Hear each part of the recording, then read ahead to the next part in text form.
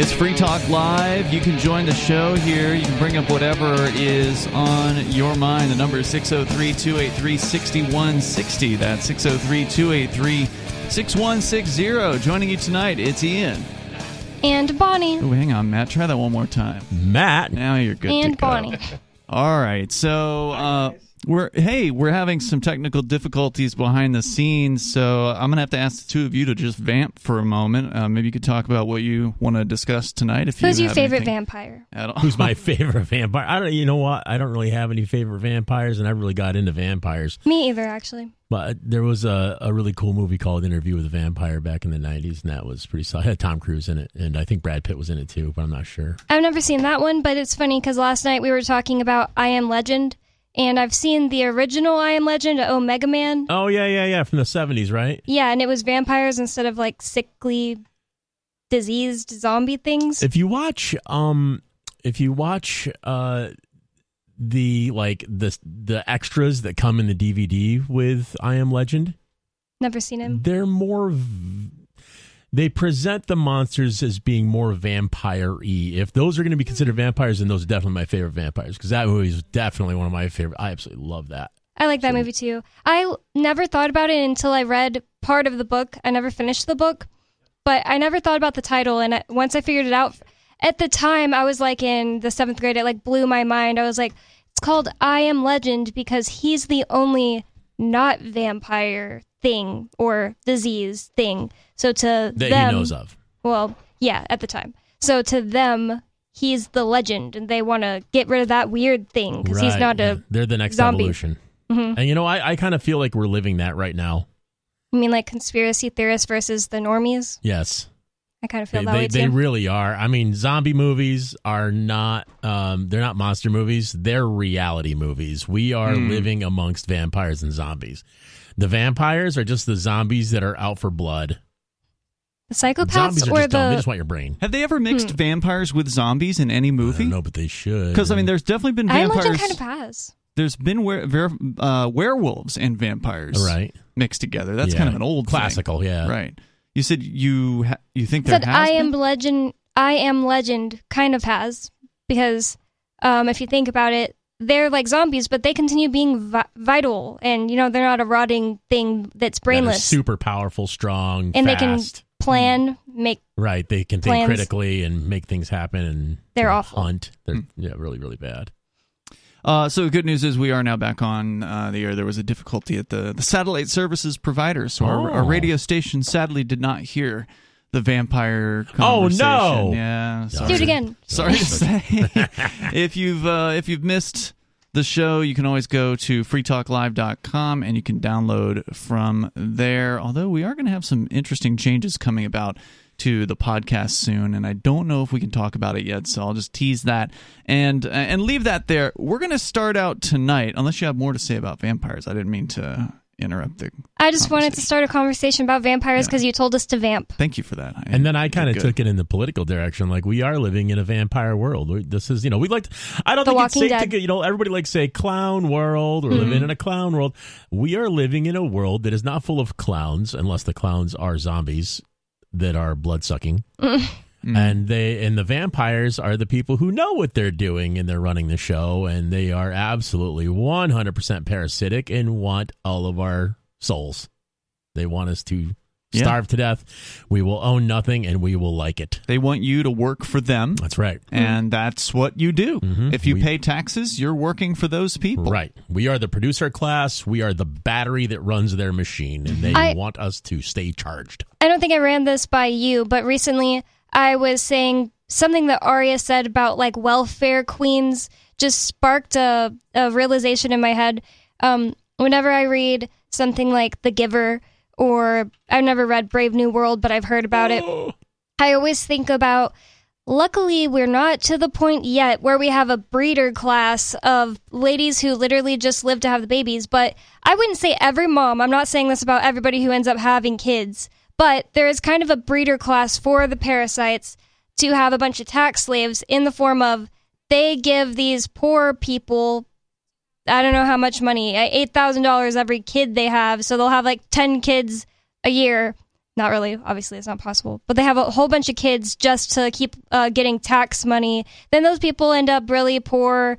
All their kids end up tax slaves too because they can't get out of the poverty cycle. It's a miserable life. It's an incredible cycle that they're in. It's hard to get out of. People feed. Like, that's why it's worth it to the parasites to give these welfare queen moms $8,000, whatever. And I think the people who created those programs knew exactly what they were doing when they did that. They knew that would happen. There's always free cheese in a mousetrap, and you will always catch mice in a mousetrap. Humans and mice aren't that far apart cognitively. No, that's true. And they will run after that cheese every time, and it will kill them every time. And there's somebody wrote a book. There's a guy who wrote a book called "Please Stop Helping Us," and it was made. Some people are under the impression that welfare, they associate welfare with one race or another, or one. That's ridiculous. It's absolutely insane. White people take the biggest chunk. White people take the biggest chunk. It doesn't matter though, because wherever you are, that machine is willing to give welfare money to anybody who will get addicted to it. It doesn't care what color you are. They don't care what color you are. The guy who wrote this specific book was a black guy, but I mean, it doesn't really matter. That book, I think, applies to anybody who is, I think in the black population, they are more aware of what has been done to them, whereas I'm not sure the dirt poor white population that's on welfare realizes what's been done to them, coming from an area that has a ton of people like that. Yeah. That's a good thought. I hadn't really thought about it like that. They've been going through it forever. I think it was definitely aimed at the black population first and foremost. You got to remember the government that was giving it out was extremely racist back then. It was very common to be a racist in the 50s and 60s, and that's when all those programs started to pop up. But it's kind of sad and horrifying. And how do we, whenever I hear a poor person say, I want to stop being poor, I want to figure out how to do this, what's my way out? I'm like, hell yeah, dude, what can we do? Sure. Let's brainstorm on this. Let's make something happen. I mean, it is obviously possible to get out of the poverty trap, but it's not made any easier by government, because not only do they have the incentives to be on welfare, like you were talking about, Bonnie, but also they have actual mechanisms in place to prevent you from creating wealth for yourself. Yeah, absolutely. By, for instance, opening up your own business, which of course is the best way to do that. If you're working for somebody, you're never really gonna get ahead. Nope. You're always putting most of your effort into helping that other person, and there's nothing wrong with that. If that's the lifestyle you want, if you like the idea of having a job and having somebody to report to, then there's a place for people that like that. Jobbers. But if you want to create something, if you want to go into business for yourself, then the moment you start looking into that, that is the moment you will be, in many cases, dissuaded, because it is so difficult, especially in certain areas of the country. The more urban areas, the more licensing, the more regulation. And I'll tell you, business is hard even before you jump through all the hoops. When I started my first business, when I decided I was going to go into business for myself, I failed miserably. That's what you do. It hurt, and I literally went hungry. I would buy a pound of bologna at Aldi because it was $1, or a pound of hot dogs. I usually get the bologna because you get more meals out of a stack of bologna, and that was what I was living on. Some days I would get bread with butter, and that's how poor I was trying to start my first business. I was roughing it. I was barely paying my rent, barely paying my electric bill. And luckily, I had a piece of junk car that ran like a Swiss watch and always started for me, did everything I asked it to.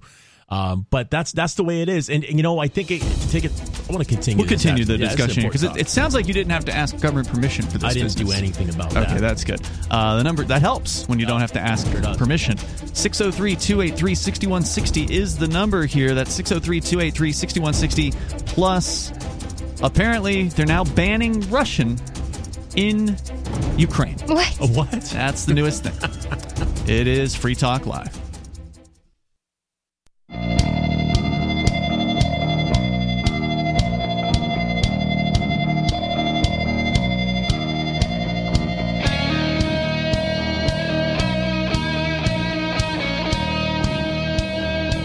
It's Free Talk Live, and the phones are open here. You can join us at 603-283-6160. That's 283-6160. It's Ian, Matt, and Bonnie are in the studio here tonight. And, of course, you can join us online anytime you want. Just go to freetalklive.com. You can interact with other Free Talk Live listeners and some of the hosts on social.freetalklive.com. That's our social media server.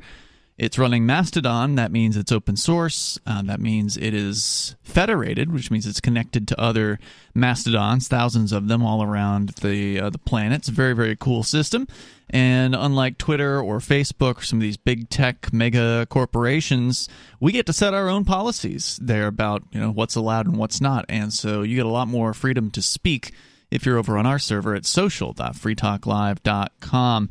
Also, Liberty in Your Lifetime is a conference put on by the Free Cities Foundation. Our very own Mark Edge is going to be speaking there in October, the 21st through the 23rd. The conference theme is Parallel Structures for Progress, and they're going to be showcasing autonomous cities and intentional communities springing up around the world, offering opportunities for settlers to live freer lives. So if that sounds interesting to you, you want to be in Prague between October 21st and 23rd for the Free Private Cities event, you go to their website, lifetimeliberty.com, and use code FTL20, and you'll save 20% on your tickets there. Again, it's in Prague, October 21st through the 23rd. Their website, lifetimeliberty.com, code FTL20.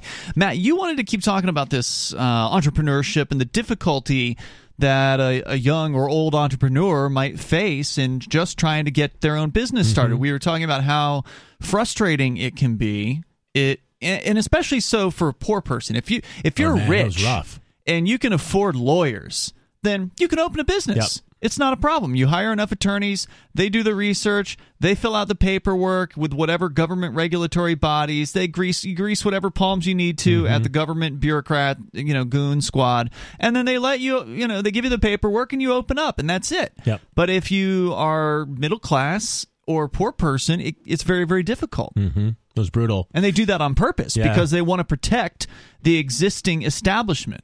Totally. If it's the restaurant business, which you've had some experience in, they want to protect the established restaurants. Well, there's that. They want to protect the establishment, but they also want to keep their working class, their welfare class, their tax slave class, their tax slave class. Sure, from rising up. Yeah, they don't want to rise up. And that's another, I'll go into that tangent in a second.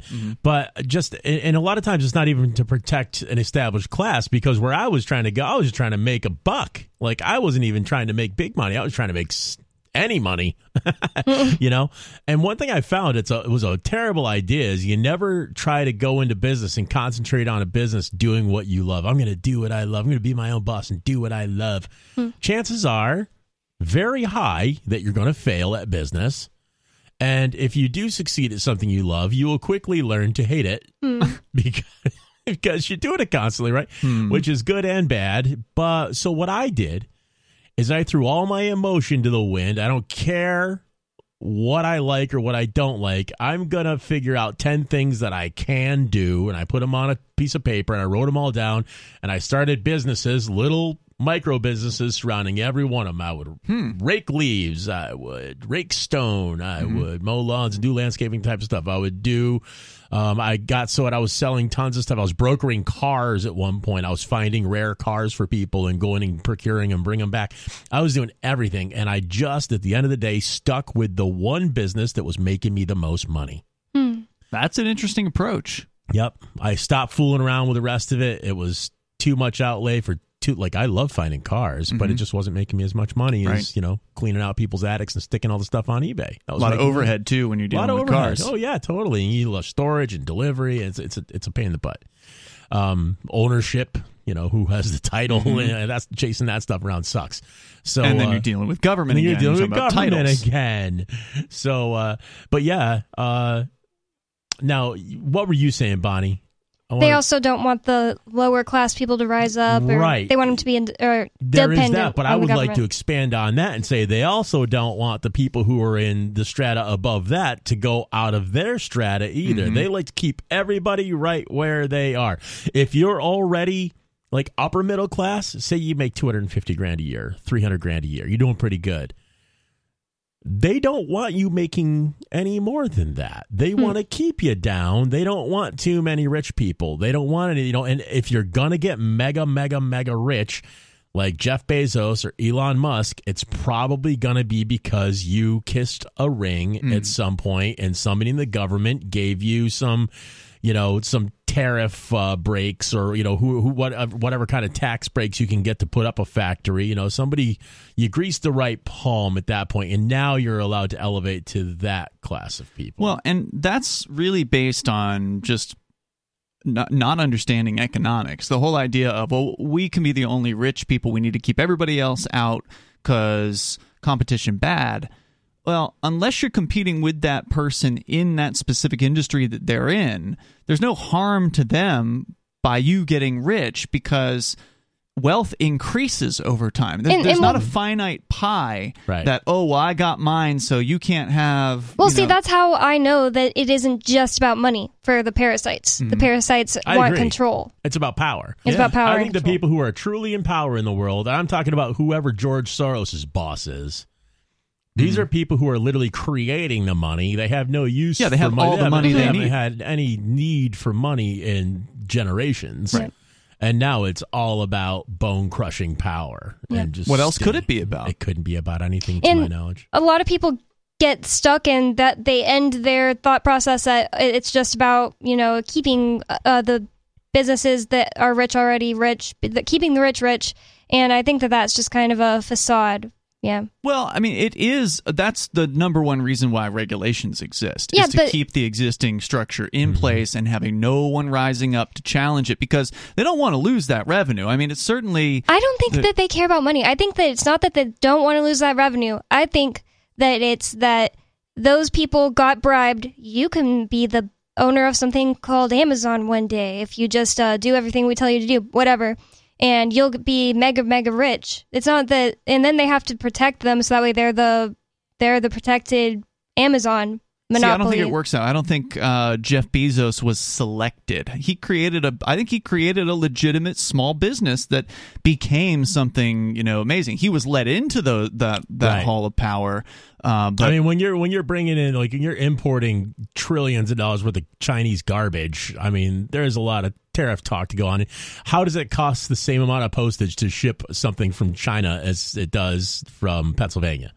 Answer that for me. Subsidized, I guess. Yeah, so there's stuff going on. Deals were made, and I'm sure Bezos was involved in all of those conversations. These are important conversations at the top, and people were given breaks. There's no doubt he's one of them now, but I don't think in the old days, I suspect he probably wasn't, because everybody was betting against Amazon back in the day. There was a lot of like big news publications that were just this is never going to work, that kind of thing, and it worked. They'd be smart to stay a bookstore. Yeah, he created something that hadn't been done before, and that's really the only way you can really innovate, in the same way that Uber and Lyft. I was just giving an example. You just kind of got stuck on me saying Amazon. I just think that even if he started this business himself, he could have gotten an offer like, do you want to make your business go crazy? And you just got to do these things for us. There's more coming up here at 603-283-6160. Well, he's definitely doing a lot of hosting now for the U.S. federal government with his hosting company.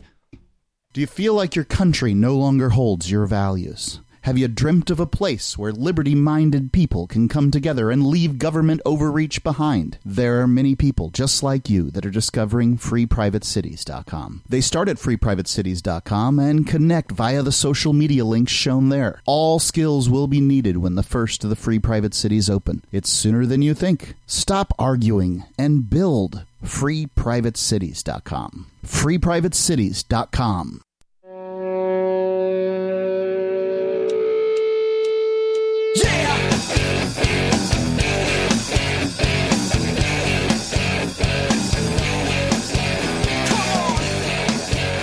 It is Free Talk Live, and the phones are open here. If you want to join us, the number is 603-283-6160. You can bring up whatever you want. That's 603-283-6160. And you can join us online anytime you want. Just head over to freetalklive.com. You can do that there. Also, I want to say thanks to Bitcoin.com, longtime sponsor here on Free Talk Live. If you want to start the process of learning about cryptocurrency like Bitcoin and Bitcoin Cash, then just click Get Started at the top of the page over at Bitcoin.com. You'll get some introductory videos there. I recommend watching at least the first one, but dig in as deep as you want. It's a very, very deep topic, but you can go as deep into it as you want to. You don't have to learn how the programs work, how Bitcoin programming works. Bitcoin's simple. Like cryptocurrency is pretty simple. But you should get down some of the basic concepts like, decentralized currency, why that matters, why you should be cutting out the middlemen of currency like the big bankers and the governments of the world. And you can do that at Bitcoin.com. Click Get Started at the top of the page. You can also get their news headlines and in-depth coverage of that over at news.bitcoin.com. That's news.bitcoin.com. So we've been talking so far tonight about sort of the establishment and how they try to keep upstarts away. And regulations, welfare, these are two kind of important prongs. I'm sure there's more than that, but those are the ones that come to mind. Keeping poor people poor, keeping people with an entrepreneurial mindset, which they also, through the government schools, try to eliminate, by the way. They don't teach entrepreneurialism. Yeah, they teach good wage slaves. Correct. Yeah, they want everybody to funnel into a job at the end of it all. Yeah, they want you to get a job. They want you to work as a job holder for your entire career and then retire and rely on the government to take care of you. That's what they want. They also want a lot of people on welfare and not working at all because those people always vote for more government. So there's that disincentive to. You know what I noticed when I moved to New Hampshire that I wasn't expecting? It kind of took me by surprise. What's very that? Pleasant surprise. You drive around New Hampshire, even like the back roads, there's like little signs on everybody's lawn. Quilting shop. I'll cut your hair. I'll groom your dog. Like everybody in New Hampshire seems to have a side hustle. Honey for sale, eggs for sale. Oh yeah, everywhere. Fresh beef. I mean, you name it. People got a hustle. Everybody has a hustle. Crazy story. Just to retell it, even though it was Tuesday, Conan offered eggs for sale at his house, and the insurance company saw it and canceled his home insurance. Oh my God! Yeah, crazy. Wow, Allstate apparently. Why? Agent was driving around, saw the ad, and said, "You can't do that. We're canceling your home insurance." What a busybody! Unless he was sent specifically to go check out his house, but still. Yeah. It's nuts. So I mean, what did they give any? It's odd to me. I hold an insurance license. I wonder if why I would, if there was something jeopardizing the company at that point, that you got to keep you're trying to keep your costs as low as you can because you're trying to make the biggest, make room for the biggest claims possible. And if one person's going to put the company at risk doing stupid things on their property, then I would talk to them first. People have to cancel their policy right away. Is there anything in his policy that says he can't sell eggs? I'm gonna guess it's probably in there, right? I mean, I haven't read the damn policy. Well, did people have to enter the house to get the eggs, or were they outside? I don't recall. Most of them just sell them outside. There's a cooler or something. They leave it outside. It's the honor system here in most of New Hampshire, from what I've seen. It's just right there by the road in most cases. I want to know what in his policy says he can't sell eggs at his house. That is bizarre sounding to me. And maybe they're worried somebody's going to get sick and sue them, right? I mean, that's got to be it. Homeowners? That's just so Doesn't make weird sense, to me. It's so weird. And why would they just cancel the policy? Why wouldn't they at least go, say, hey... Yeah. I'm your friendly neighborhood insurance agent. I just want to let you know we got your policy, and it says in your policy this is probably a bad idea. I don't want to make a big deal out of it, but just let you know it could be a big deal. Cut it out. But this is an example of how the corporate structure backs itself up. They all help, they all scratch the government's back basically together. It's, and you cannot go into competition with them. There's no getting, those licenses are absurdly expensive to get. I'm not talking about my little license. You mean like a farming license or something? Business licenses USDA for insurance. To be an insurance company, you got to have an army of lawyers to start. Well, but in this case, they're protecting big companies like egg sellers, right? Like they're protecting the standard grocery distribution system by possibly going after people who just want to sell homemade, homegrown eggs, if you will, from their front lawn. I would almost wonder if this wasn't a politically motivated attack. Maybe they know who Conan is and they don't like him, so they have the power to be a pain in his butt, and they're gonna. That's what I was thinking. That's the thing. They can use. Because what are the odds they're just driving around, and if they were targeting, looking outside his house or something, that's crazy. Yeah, I thought he had snitched. The reaction is so weird. He seemed to know how it had come down. So, and this just goes back into the whole idea of regulations, keeping poor people down, keeping people out of competition from these big marketplaces where the establishment is established for a reason. They're established because there's no way that you can easily legally compete with them. It's prohibited. When I had graduated from high school, some boys from my class that graduated the same year as me, they started a business, a moving business, and it had been like 3 years since we graduated. I was like, how did you, like, what did you have to jump through? Can you explain, like, what you had to do to start a business? Because to me, it was like a mystery. I hadn't met that many people that started their own businesses. My dad was in the Army his whole life, so war, welfare, and my mom didn't work. And I was just like, what did you have to do? And he's like, I had to get this license, these different things, I had to pay this tax. And I was like, but how did you figure it out to begin with? And he was like, I just went to meetings of people that were like young. It was like young entrepreneur class, or not class, but like meeting. Yeah, like he just went clubs, to boring clubs and met the right people. They helped him figure out what he needs to do. And those groups are everywhere. Yeah, there's one in Keene. Yeah, Nick. There's a couple in Keene. Nikki belongs to one called BNI that's international. They're all over the place. What's that stand for? Business. Something international. Something international. Yeah, but they're real. They have like business chapters. Networking. There's actually business networking. I'm just going to guess. I do think that's what it is, because that's all these groups really are. It's just networking groups. Yes. They have luncheons and dinners or they whatever, do. And she loves it. It's been good for her. So like they only allow one person from each profession in each chapter, so you can't have more than one. Tax attorney in a chapter. You can't have more than one yoga instructor and attorney. You can't have more than one, whatever, restaurant owner in a chapter. So they help each other out. Chiropractor. Nikki's going to hook me up with a chiropractor here in town that she met through. And there's another that costs money to be a part of. And then there's another one called Young Professionals. I think it was Keene Young Professionals. Keene Young Professionals is a different thing. I'm not sure those guys are anybody there is specifically going to know how to help you set up a business, because a lot of them, professional doesn't necessarily mean entrepreneur. Oh, I see what you mean. Professionally, like a doctor, you can be a doctor, doesn't mean you own your own practice. Good point. So, I mean, but, it's good to network. It's good to talk to people. And if you find an old businessman, there's no way he's going to hear you talk about having a hard time setting up your paperwork, and he's not going to jump in and help you. And most people who are in business were there, and they hate seeing people go through it, and they want to help. So you just ask them, hey, man, what do I do about, what's an LLC, and how do I do that? Well, here's how I did it, and works for me. Yeah, so that's a good approach, is to network with people that have already done it. And some people are going to be protective. They're going to say, oh, well, those are business secrets. I'm not going to tell you. But I agree with you, Matt. I think there's a large number of people. I've always been one of them. If somebody ever called me up and asked me questions about, how do you get started in talk radio or whatever, and they just want to pick my brain, I'm always more than happy to talk to somebody about I was just that. thinking the other one Nikki toys around with, it's called Evo Biz Devo. It's Evolution of Business Development, and that's a free, same type of thing as the BNI I was talking about, but it's a free one to join. It operates similarly the same way, and I think these things are great for people who are trying to get a leg up. Evo Biz Devo, I don't think they make any money at all. It's just kind of a voluntary thing. Everybody chips in and helps out, but that's a good way to network. So that's one way to do it, and then another one would be to essentially, apprentice with somebody. Sure. Maybe you already know somebody, like in the case of your friend that had the moving business, maybe he'd already worked for a moving company or something like that. No, they just thought, what can we do with... They wanted to wrap cars, and they were like, well, we'd have to all learn how to do that. We'd have to get things, but the least amount of things we'll have to get is something we just have to use our bodies for. So that's why they went with moving. But my point was, if he had already worked for somebody, then he would already have some knowledge of how the business ran. There's also the possibility that you could intern somewhere if you didn't already have that experience. Basically, work for free in return for knowledge. And of course, if you've been working somewhere and the old man that owns the place is looking to retire and he doesn't have a kid to hand it off to, you might be able to buy his client list from him. So that's also a possibility. More coming up.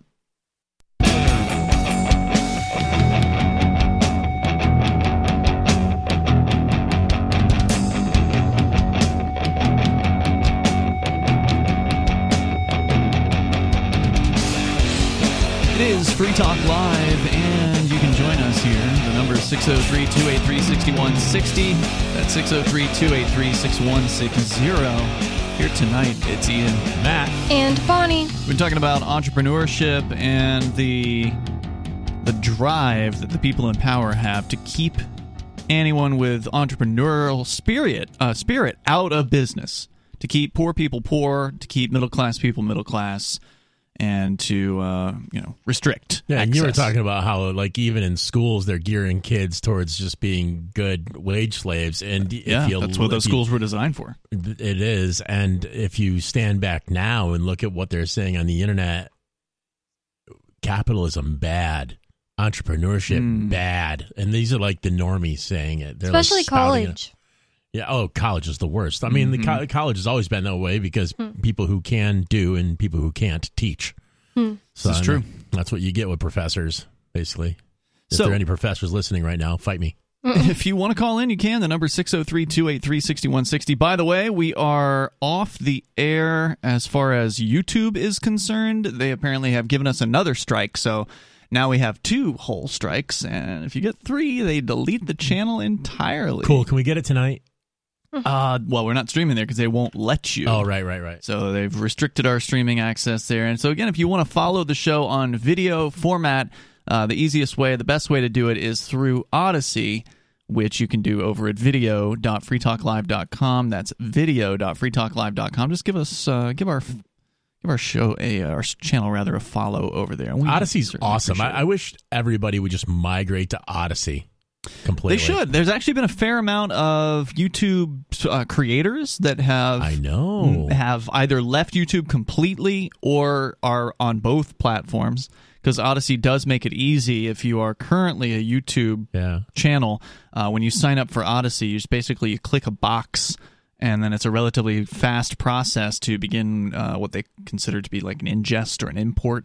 Basically, it just takes in every single video that you already had on your YouTube channel and just puts it right onto your Odyssey channel for you. And it takes some time. Like if you've got a bunch of videos, you might have to wait for a day or something like that. Right. But it will finish that process, and then it's all over there, and then it's up to you to... Well, actually, I think if you keep uploading to YouTube, it just continues to ingest every upload that you do. That's cool. Which is what we did with the Free Keen channel for some time. But then I made the switch after YouTube just kept getting worse and worse. It just kept getting more oppressive. And eventually I said, you know what? Instead of uploading things to YouTube first, I'm going to upload things to Odyssey first. I turned off the linkage between the YouTube and the Odyssey because you don't have the link on while if you upload to Odyssey first, because then if you upload to YouTube, it uploads again to Odyssey, so you have to turn that off. So I turned that off, and then we started uploading to Odyssey. And what I did at that time was I also said, I'm not even going to upload the full video to YouTube. I'm going to upload a teaser video to YouTube for everything that we upload to the Free Keen channel. So YouTube doesn't get the full content anymore. If you want to see whatever the new video is from the Free Keen channel, you have to watch it on Odyssey. There's no other way to do it. So, yeah, that's the ultimate step. That's the final step. Besides just shutting off the YouTube channel, which, I mean, if you still have it, you might as well put something there. But essentially, every video is just a teaser. Maybe YouTube will turn into the platform of teasers. Maybe. What a garbage place it would completely be. It's so bad right now. Awful. It's so corporate. And again, we're talking about the big rising to the top, the big helping the big. Now you've got YouTube, owned by Google, that's helping the big by promoting videos from CNN or Fox or MSNBC or, a lot of these big mega corporations. The government. Even just like things that aren't as serious, like makeup gurus. It used to be when I was like 10, the makeup gurus I would watch would be girls in their bathrooms, just like, this is how I do it. And then some of them would blow up because they would be just really fun to watch, good personalities and stuff like that. And nowadays it's like all of the people who make makeup and try on haul videos and all that stuff, they're all sponsored people that you only get recommended to watch people that like pay YouTube to promote their videos. And it's just not as, you can't just like, I need some money, let me start a YouTube video or channel, because it's just like, well, one, oversaturated. So that's sure, everybody's doing it now. And then, as young people were growing up, YouTube bought or Google bought YouTube in like the late aughts, I think, right? Yeah. And then it became very popular, and so you had a lot of young people, and they're 10 or 11 or 12. I want to be a YouTube star when I grow up, and so they did. They did their, they tried that. They entered that marketplace, and so it's got, like you said, an oversaturation of people that want to do this. Because now it's 10 years later, they're in their 20s, right? Yeah, so. But now YouTube isn't even paying out like it used to. It's not even worth doing it. I mean, people with like 5 million followers. I don't know if you know, but this kid next door to us has a YouTube channel with like 3 million followers. I don't know if you ever watched him. They're hilarious. I've seen a couple of them. Yeah. So dumb and funny. But you understand why, all his sister told me his entire user base is like 9 to 11-year-old boys. It's just silly stuff. And but I'm sure he's not. I'm sure he's making about as much money now as he was when he had 500,000 followers, because in that time, because of the demonetization, they just demonetized and demonetized.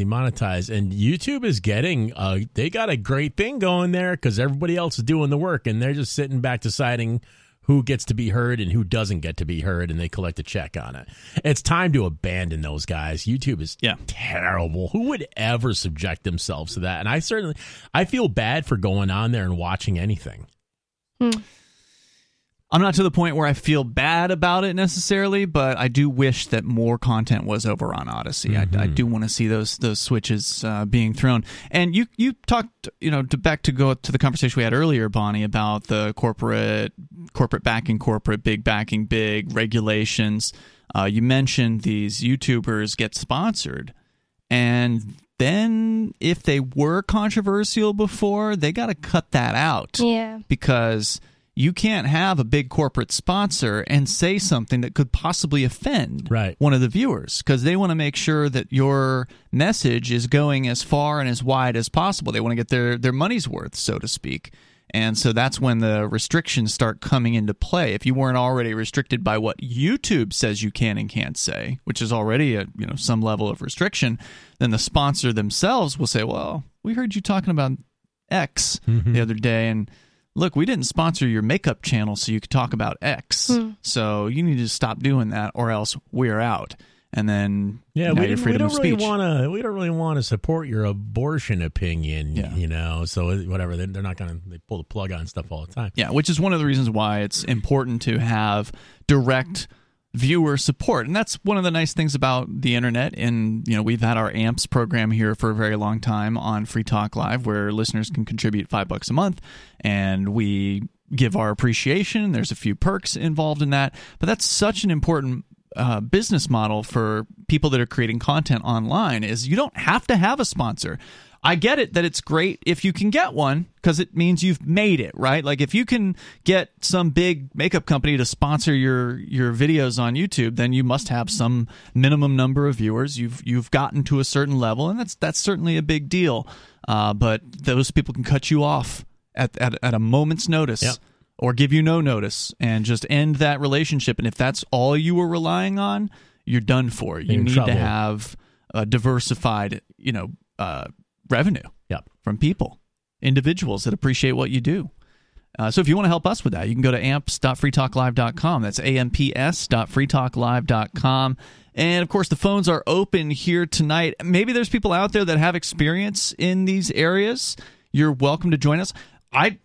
We can talk about it. I've always observed this phenomenon and been interested in it. By no means are we experts at it, because we're just a radio show that has an online presence, and honestly, not a very good one. Right. Okay. Well, we don't work towards it, so it's just kind of there. Well, there's not much that we can do, and we're going to maybe make some changes in the next week or two that we're hoping might have an effect on that. But when you're doing a broadcast radio show in a space, in this case, again, we've got radio stations. We are a radio show, first and foremost. But in a space online where people aren't used to commercials, people sure as hell aren't used to 4 breaks an hour of commercials, which is what we do on the radio. It just doesn't fly, honestly. We cannot. We have had zero growth over the years online. Making some strides with TikTok, and I just got bored of it. I just kept forgetting that it existed, and then being like, "Oh, I have to go make a TikTok." You're talking about when the Free Talk Live TikTok? Yeah. Yeah.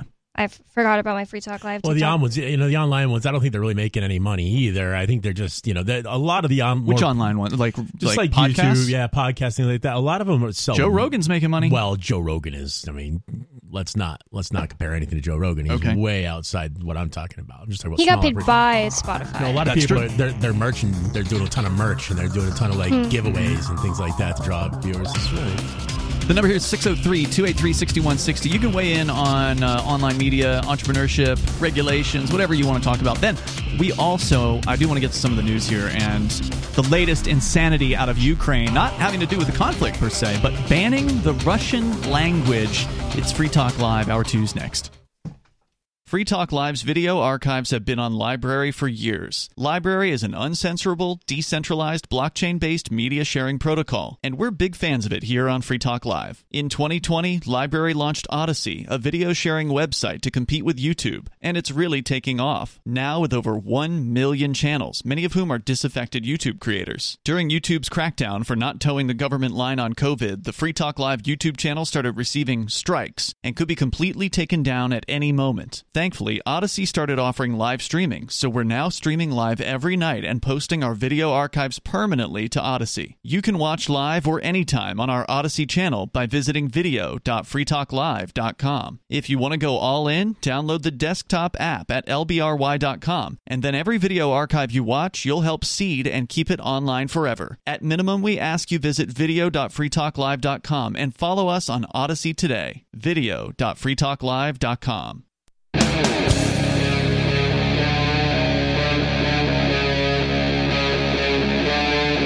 Free Talk Live. It is Free Talk Live. The phones are open and you can join us here. The number is 603-283-6160. That's 603-283-6160. Here tonight, Ian, Matt, and Bonnie. You can join us online anytime you want. Just go to freetalklive.com. There's lots of features there. We give them to you, like a lot of those other talk shows that want to charge you for accessing their websites. You can go to freetalklive.com. So, if you want to join the show, you can bring up anything you want. That's kind of the point here on Free Talk Live. But we also bring things from the news that we think you might find interesting. And with the whole Ukraine-Russia conflict, there's the propaganda from places in the Western media, the governments of the Western world, has been that Ukraine supports freedom. Ukraine is fighting for freedom. If you support freedom, you should support Ukraine. All they're trying to do is be free, and Russia is aggressing against them, trying to be free. And that is the official government and propaganda line.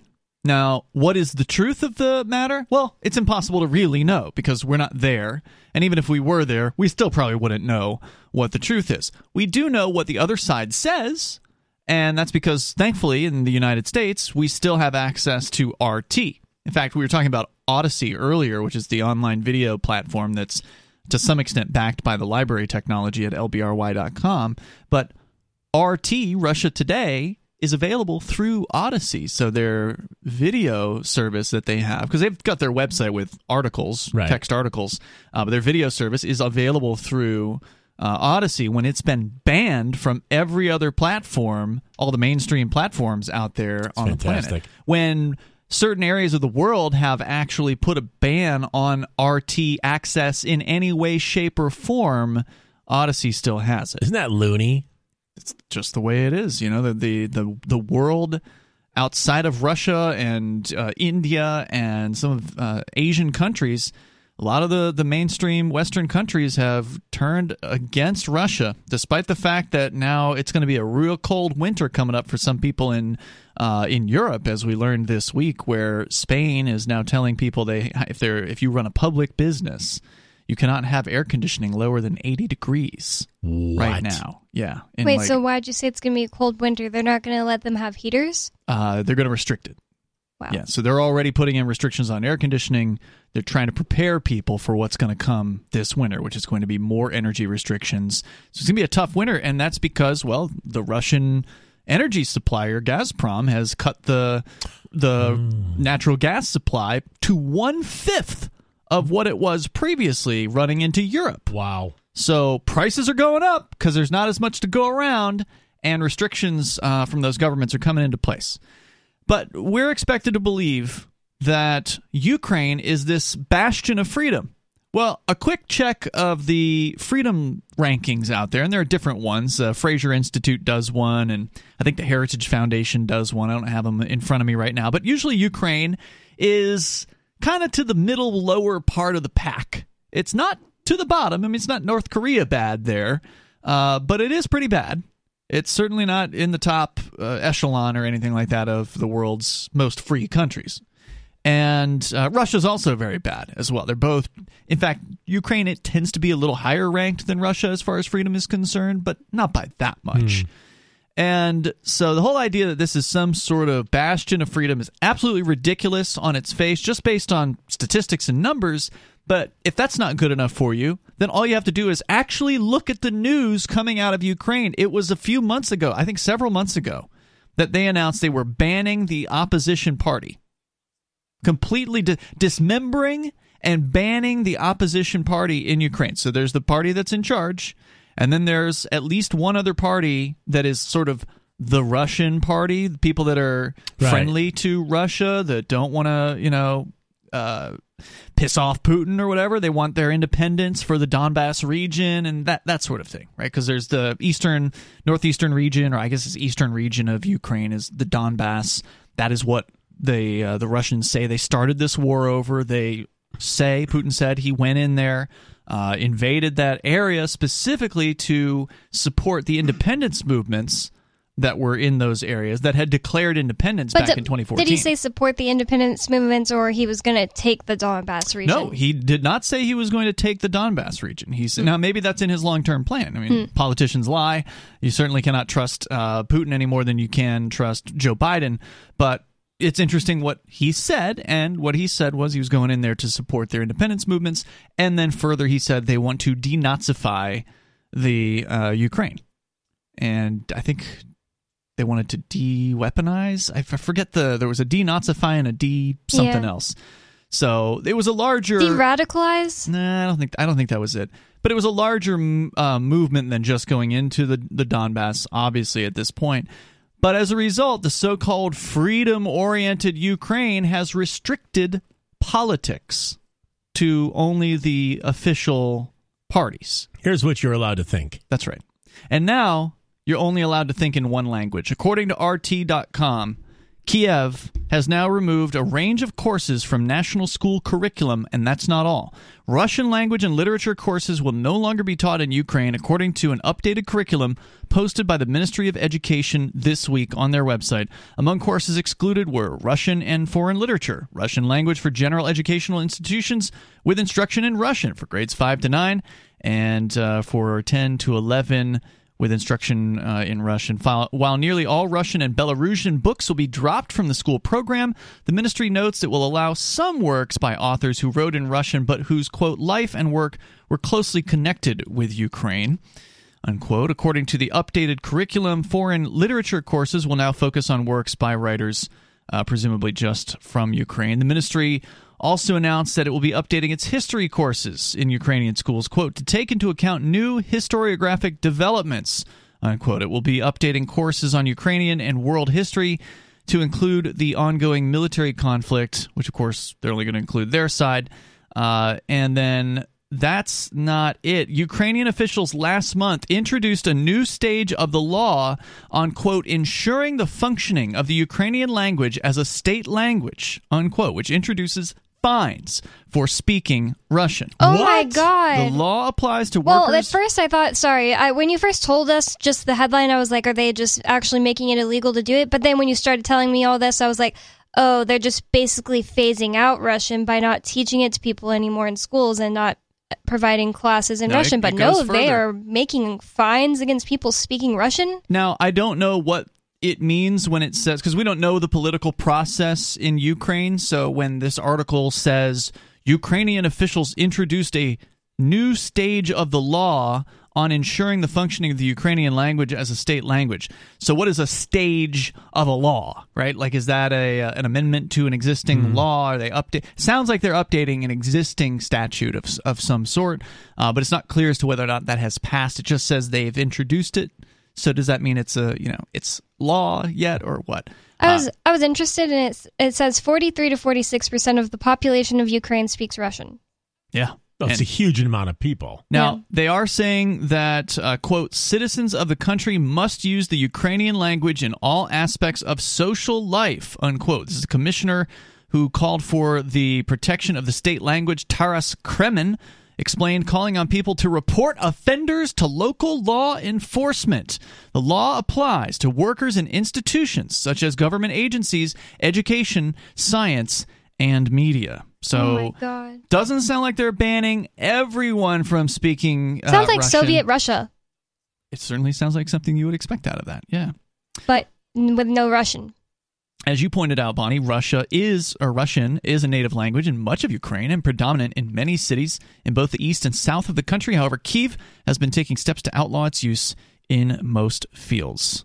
So that's the latest. They've outlawed the opposition in politics, and they're now working towards outlawing the speaking of the Russian language. That's loony. Because they support freedom, right? In Ukraine? Yeah, so they need billions of dollars to support their freedom efforts in Ukraine.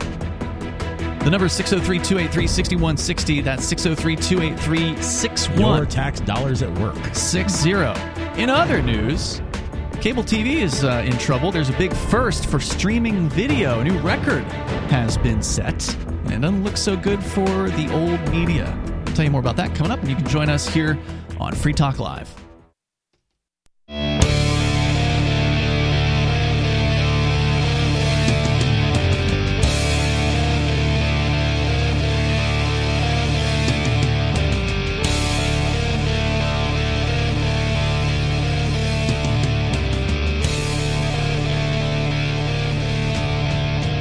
Is Free Talk Live. The number is 603-283-6160.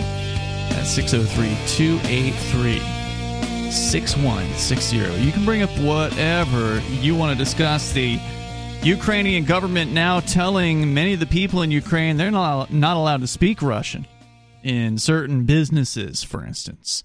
Telling schools they cannot teach in Russian anymore. Didn't they say in all aspects of social life? That's what they said. One of the ministers or whatever said publicly, but apparently that certain industries that are being told that they cannot speak Russian. So you want to comment on that, you're welcome to do so. And he said to tell on your neighbors. Snitch them out if they're speaking Russian. How else would you know? So if you want to join us here, the number is 603-283-6160. Don't forget you can join us online over at freetalklive.com. And I want to thank JCOM3030, who is a diamond level supporter on our AMPS program. The AMPS stands for Advertise, Market, Promote, and Support. It is a way for you to help support what we do here on Free Talk Live and get some cool perks. And you do that all over at amps.freetalklive.com. That takes you over to our Patreon, where you can get signed up for as little as $5 a month. JCOM's doing quite a bit more than that, so thank you for the extra support there. Definitely appreciate it. But once again, it's amps.freetalklive.com. Matt, you probably remember payphones. Why would you say that? Bonnie, have you ever seen a payphone before? I think I have in some specific places. Like, I can't think of where exactly, but Bonnie, I feel like have you ever put a quarter in a payphone so your mom would call to pick you? No. Bonnie, have you ever called your mom without dialing collect on a payphone and just clicking the receiver to make the yes or no sound so you didn't have to pay to use the payphone? No. That's really old. I don't think you could do that in recent decades. Okay, then. You're talking about phone freaking. So that's a no. I think that's called phone freaking. Yeah. There's also the old tones you could play into the receiver to make it think that you were putting money into the device. Yeah, that was ultra top level dork stuff, Yeah. though. That wasn't normie people. That's why they named 2600 the Hacker Quarterly 2600, because the 2600 hertz tone, I think, was one of the coin. Oh, I think it was one of the. I think somebody explained it because there's a conference for that, right? It's a big conference called the 2600, and Josh, where's that? Yeah, all the hacker geeks love that stuff. Yeah. Unfortunately, they jumped the shark during COVID. Oh, of course they did, and they went all mask crazy. So a lot of the freedom-loving people haven't been back to that conference since 2020. But if you want to join the show, you can join us here. I want to talk about the death of the payphone. This is one that I've actually had in show prep for a few weeks, but it's one I didn't want to miss because. It's death from years ago, or are you saying it's just now dying? Well, sort of like. It's been dying over the last, 2 decades, basically. Ever since cell phones started to become ubiquitous, the more popular cell phones became, the less popular payphones became. And now, as of late May, and this is sort of like one of those last moments, New York City removed the last public payphone in late May. New York City. So we're officially not living in the Matrix anymore. I was going to make a Matrix joke.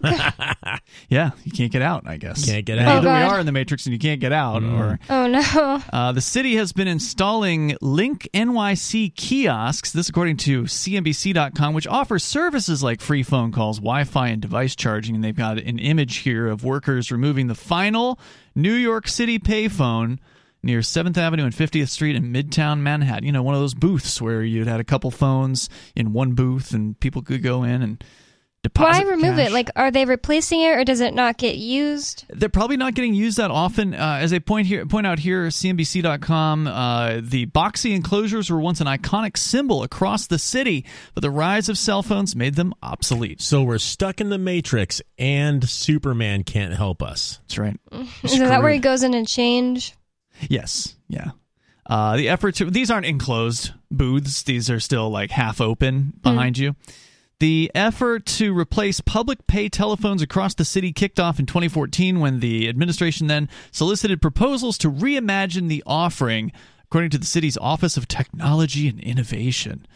Officials selected CityBridge to develop and operate Link NYC kiosks, which offer services such as free phone calls, Wi-Fi, and device charging. The city began removing street payphones in 2015 to replace them with those kiosks. There are now nearly 2,000 of those across the city. Wait, explain the kiosks they're replacing them with? Well, without having actually used them, I can't give any details, but they claim that they're giving free Wi-Fi, free phone calls, and device charging. So for people that need that stuff. So the device charging, like they're going to be pulling data off the phone while it's charging. Possibly. The phone calls, they're going to listen to every single one of them and record them. And any data that it goes to, they're going to take a copy of as well. Can they pull data off a wireless charger? Like, because there's some of those little wireless charging pads. Can they get data from your phone from that? No, probably not. That's just, I think, induction, if I recall the technology correctly. It's a certain old electricity technology, and it's not very efficient. So that's why those things don't charge very quickly. Yeah, when you but who knows? You never know what they have. They haven't told us about. They're sticking in the... intelligence agencies have all kinds of cool technology they don't tell anybody about. Quote, just like we transitioned from the horse and buggy to the automobile and from the automobile to the airplane, the digital evolution has progressed from payphones to high-speed Wi-Fi kiosks to meet the demands of our rapidly changing daily communication needs, said the commissioner in the release. And the final public pay telephone will be displayed at the Museum of the City of New York as part of an exhibit looking back at the life of the city before computers. So I don't know if this means that every payphone is actually gone from New York City, because depending on how you interpret this, it sounds like at the very least the city is no longer operating payphones. So there might be private ones. Yeah, right? there may still be. There's probably some private backroom phones. Bar with like a phone booth Possibly tucked in the corner. Possibly, but they're getting hard to find. I mean, pretty much anywhere you go these days, it is very hard to find payphones. It's also, if you do see one, there's a good chance that it's just kind of like not operable anymore. Right. The phone itself, the handset isn't there, or it's been torn out or something like that, and there's just like some guts remaining, and it's very, very hard to find this technology. And I think that even a lot of homeless people have cell phones, right? So not even they would be utilizing, because you got the Obama phone that came out. What was it, a decade and a half ago or something like that at this point? And so, the government is subsidizing cell phones for people. Right. So if you don't have a cell phone, it's because you don't want one, not because they're not affordable, because they're cheaper than they've ever been. If you're going to pay for it, then, $20 a month, I think some of these plans now that include data in a lot of cases. So they're just, rest in peace, payphones. The part where they said that they're going to put it in a museum did kind of make it kind of creepy even to me. Creepy? It just makes it seem more like we live in the future. I don't like it. Well, I mean, it's definitely true. Things have changed over time, and the payphone probably does belong in a museum next to the newspaper. I mean, the newspaper is also this sort of anachronistic thing that, for whatever reason, still exists. I don't know how they go on. They're they're limping on. We just read a story, I think a couple weeks ago, saying the industry has dropped from like 71,000 employees to 35,000 or something like that over the last decade or so. So, I mean, they're hurt, and their their subscriber numbers are going down. Their subscribers are literally dying off. And speaking of things changing to new media, we got to get into streaming versus cable. Join liberty-minded voluntarists, anarchists, and libertarians from June 15th through the 18th for the 7th annual Fork Fest at Rogers Campground in the beautiful White Mountains of New Hampshire. Fork Fest is a fork of the Porcupine Freedom Festival, which sold out in 2022. For 2023, we're going back to where it all started, the weekend before PorcFest. ForkFest is decentralized, which means that there's no ticket cost and no one is in charge. All you have to do to join the fun is reserve your camping site, RV site, or motel room with Rogers Campground for June 15th through the 18th. You can find out more at the unofficial website forkfest.party. You can also connect with other attendees on the ForkFest Telegram and Matrix chat rooms, as well as the ForkFest forum.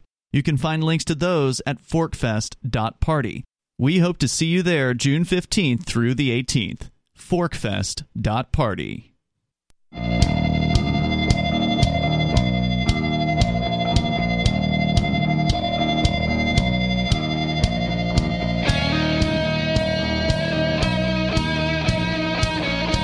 This is Free Talk Live. You can join us here. The number is 603-283-6160. That's 603-283-6160. And joining you in the studio tonight, it's Ian, Matt, and Bonnie. You can join us online anytime you want. Just head over to freetalklive.com and you can do that there. There's also something new that has come up recently, and that is there's now a movie, a documentary being put together, and it is about the Crypto 6. So I am one of those Crypto 6. The federal government raided our studio in March of last year. We were all here living here at the time. Matt, you were our roommate. And so we all went through the raid. It was pretty harrowing. It was pretty awful. They destroyed some property. Luckily, they didn't shoot the dog, thank goodness. But they charged me, they charged our co-host Nobody and Aria and 3 other of our friends with a bunch of victimless so-called financial crimes, and Aria and I are proceeding towards trial in this particular case.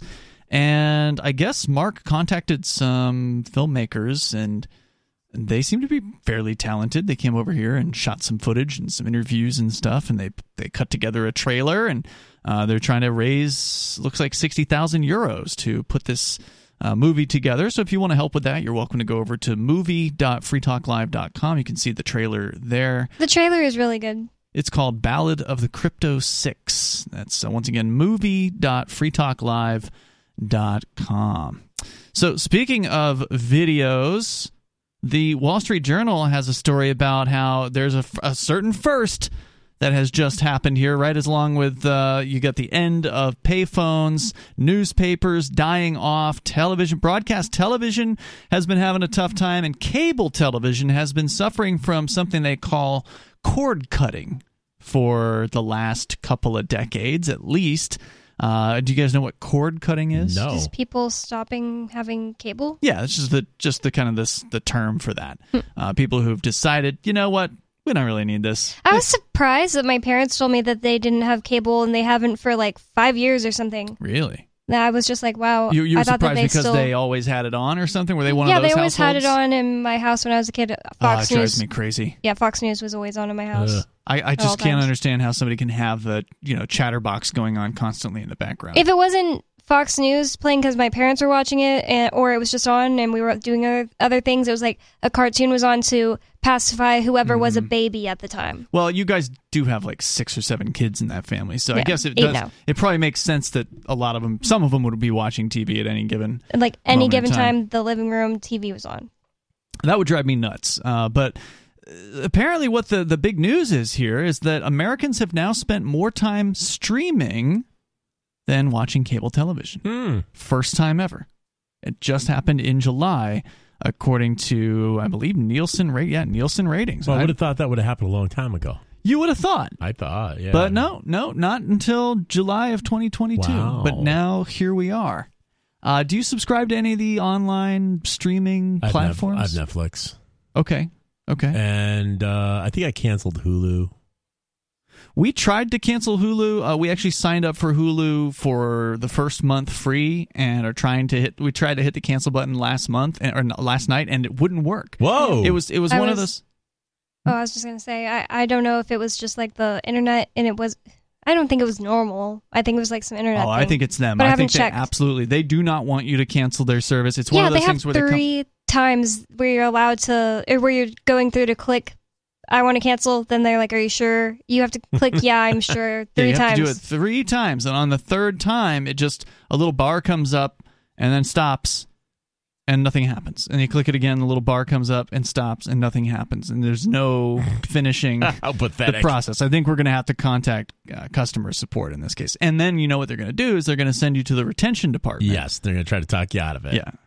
That's how they do this. Yeah, I did it with Sirius Satellite Radio. Mm-hmm. Did you get a discount? Oh, they gave me like 12 months for the price of a month. Mm-hmm. So I'm like, yeah, okay, I'll keep it then. I'll just keep that in my car. It was like $12 for a year. I'm in. For Netflix? No, for Sirius Satellite Radio. I didn't realize, apparently those satellite radio providers are getting hard up. I didn't realize that they were unpopular. I thought they were great. They're not unpopular. I think they're at record numbers. Are they? Yeah, well, at least I'm in the talk radio business, right? So I see the industry news that comes out, and I recall seeing that they're doing very, very well. Well, they were ready to give me a whole bunch of Sirius for not much. Well, they'd rather have you than not have you, right? Like 12 months for the price of a month. I mean, that is desperate. There's no doubt about it, but that's more than they would get if you canceled the service, right? I mean, ultimately, the hardware's there. It's not like if you want to turn it on again, it costs them anything extra. You've already got what you need to receive the thing. So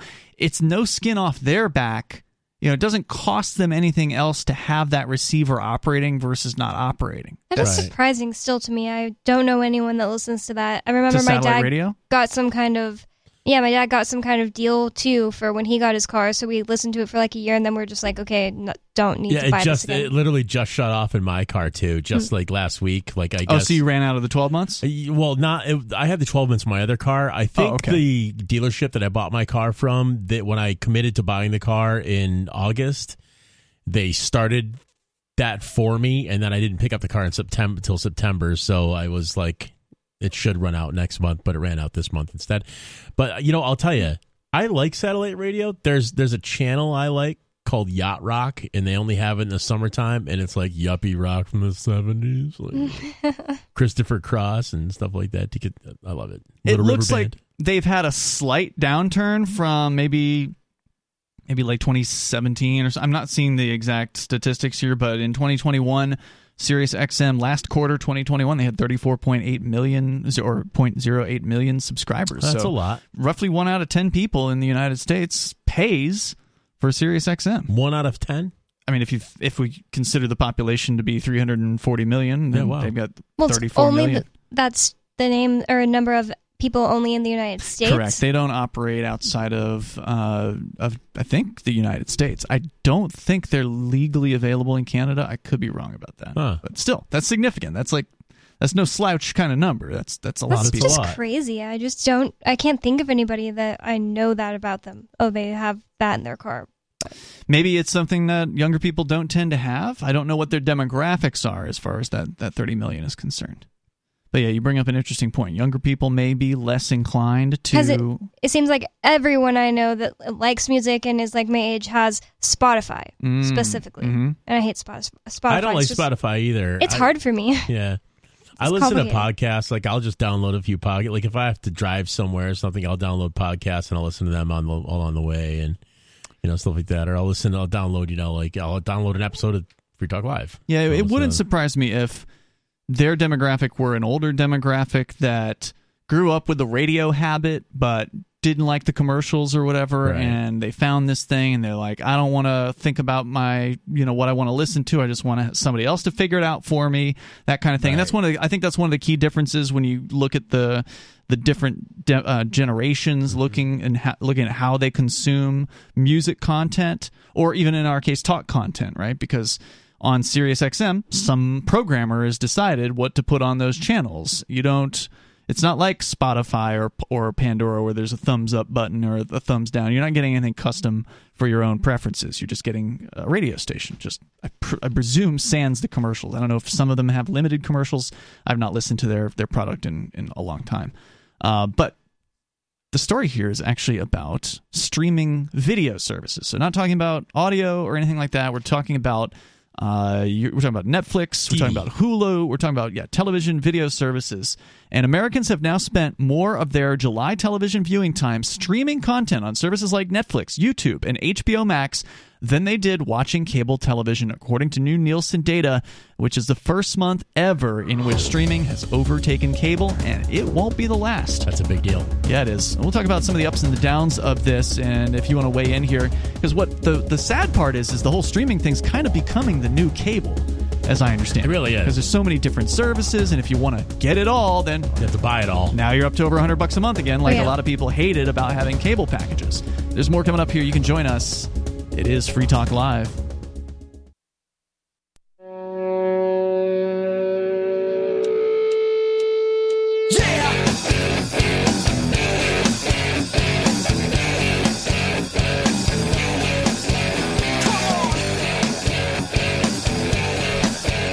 It is Free Talk Live. Phones open. You can join us here. The number is 603-283-6160. That's 603-283-6160. Is the end of cable TV upon us? Well, it is certainly the beginning of the end, given that streaming has now surpassed cable. The amount of hours that people are spending in front of streaming, like Hulu or YouTube and Netflix, HBO Max, there's a bunch of other ones, is now higher, as of July, is now higher than the amount of hours Americans are spending in front of cable television. Streaming anything on YouTube or like specifically YouTube Red? I think anything. Oh, wow. Anything at all. Now, I don't know how Nielsen is... How is it... Sorry, but I would have thought it was way ahead already. Like, I just don't know that many people that watch cable. Well, that's the thing. Again, we're talking about a demographic difference here, right? So we talked about newspapers and payphones and Sirius XM. And by the way, I did check on the demographics on Sirius XM. Their average user is in their 40s and is fairly wealthy, apparently. So you do tend to look at an older demographic for a pay service like that.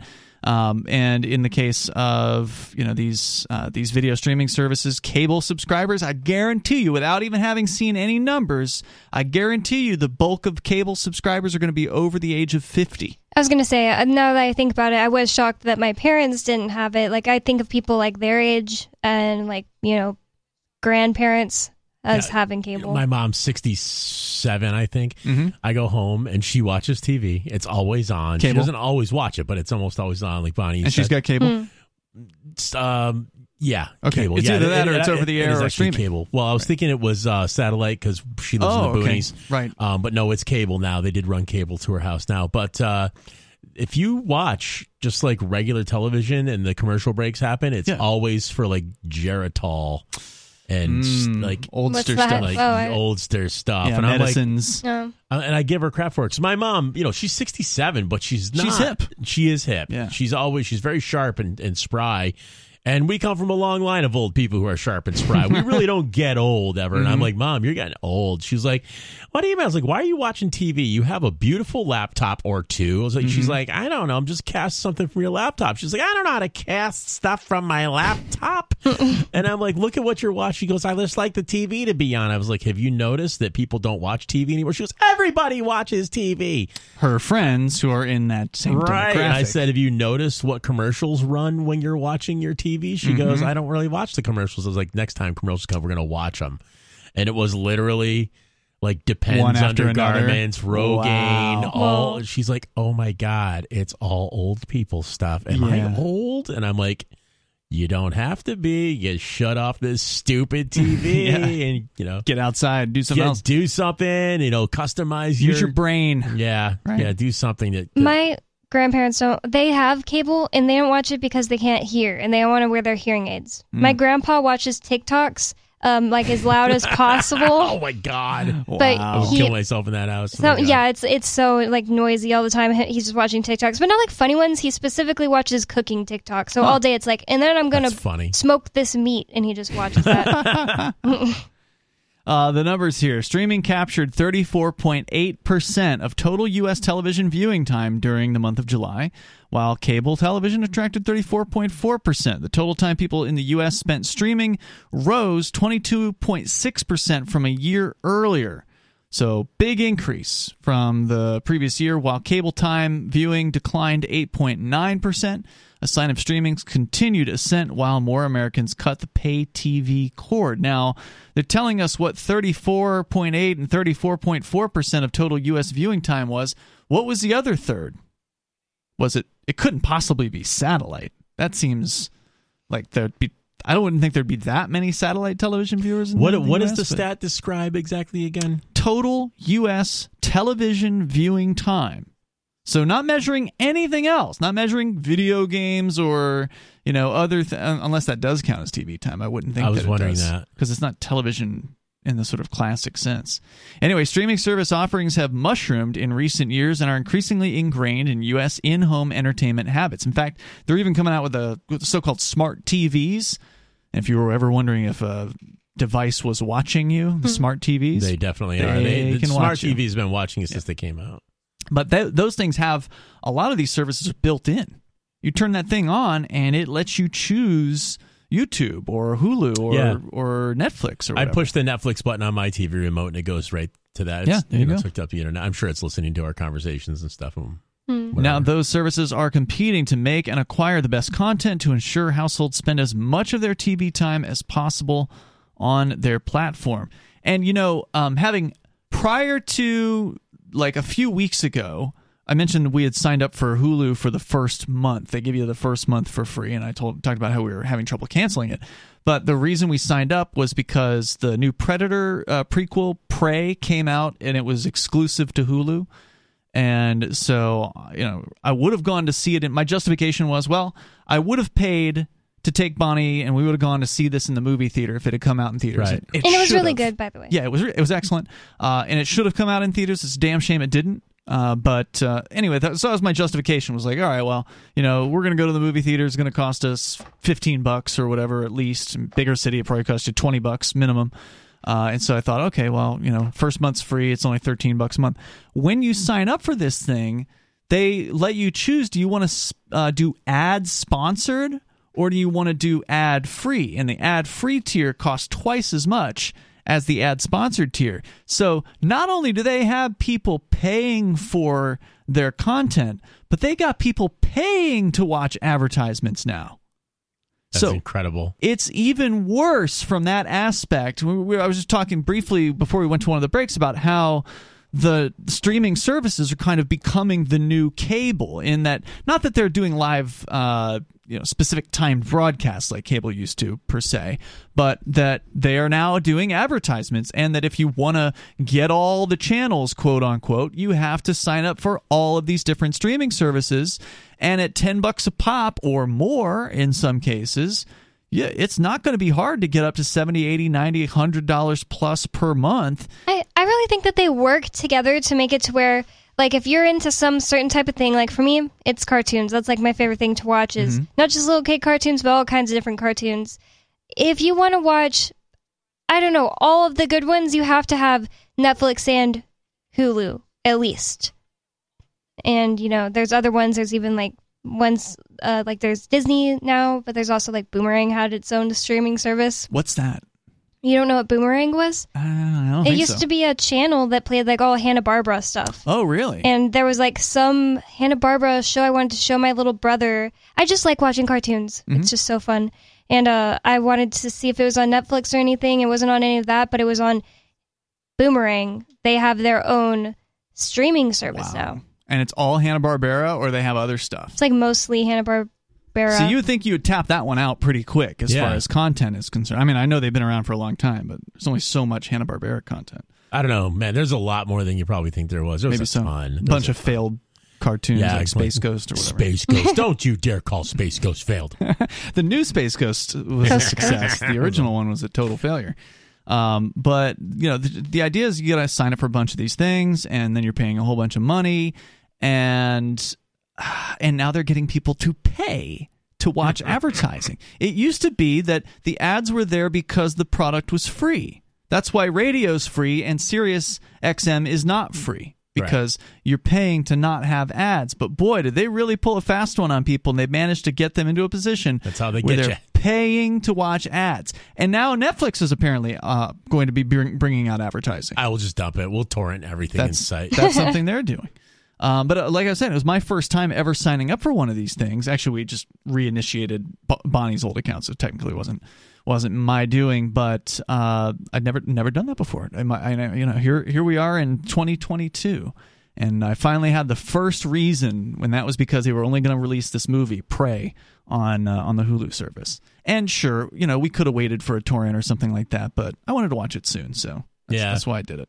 Wanted to support them as well because, like I said, I would have paid for the movie theater. You wanted to see the dog. I did want to see the dog. It looks just like Jazzy. The dog in that movie. Oh, really? Striking resemblance to a very young Jazzy. Longtime listeners know who I'm talking about. The Studio Beast, the one prior to our current one, Coconut. The dog in that, it's an absolute Carolina dog that's like 100%. They adopted a Carolina dog from Georgia, from a shelter. That's great. And I miss Jazzy. Such a good dog. It's a really cool story because it wasn't a movie dog. It was just a shelter dog. It became the star of this movie. Even though I really like the movie overall. It stole the show, for sure. It stole the show. There's no doubt.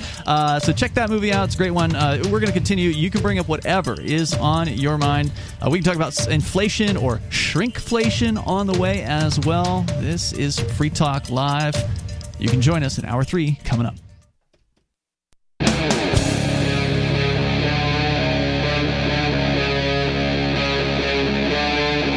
Free Talk Live.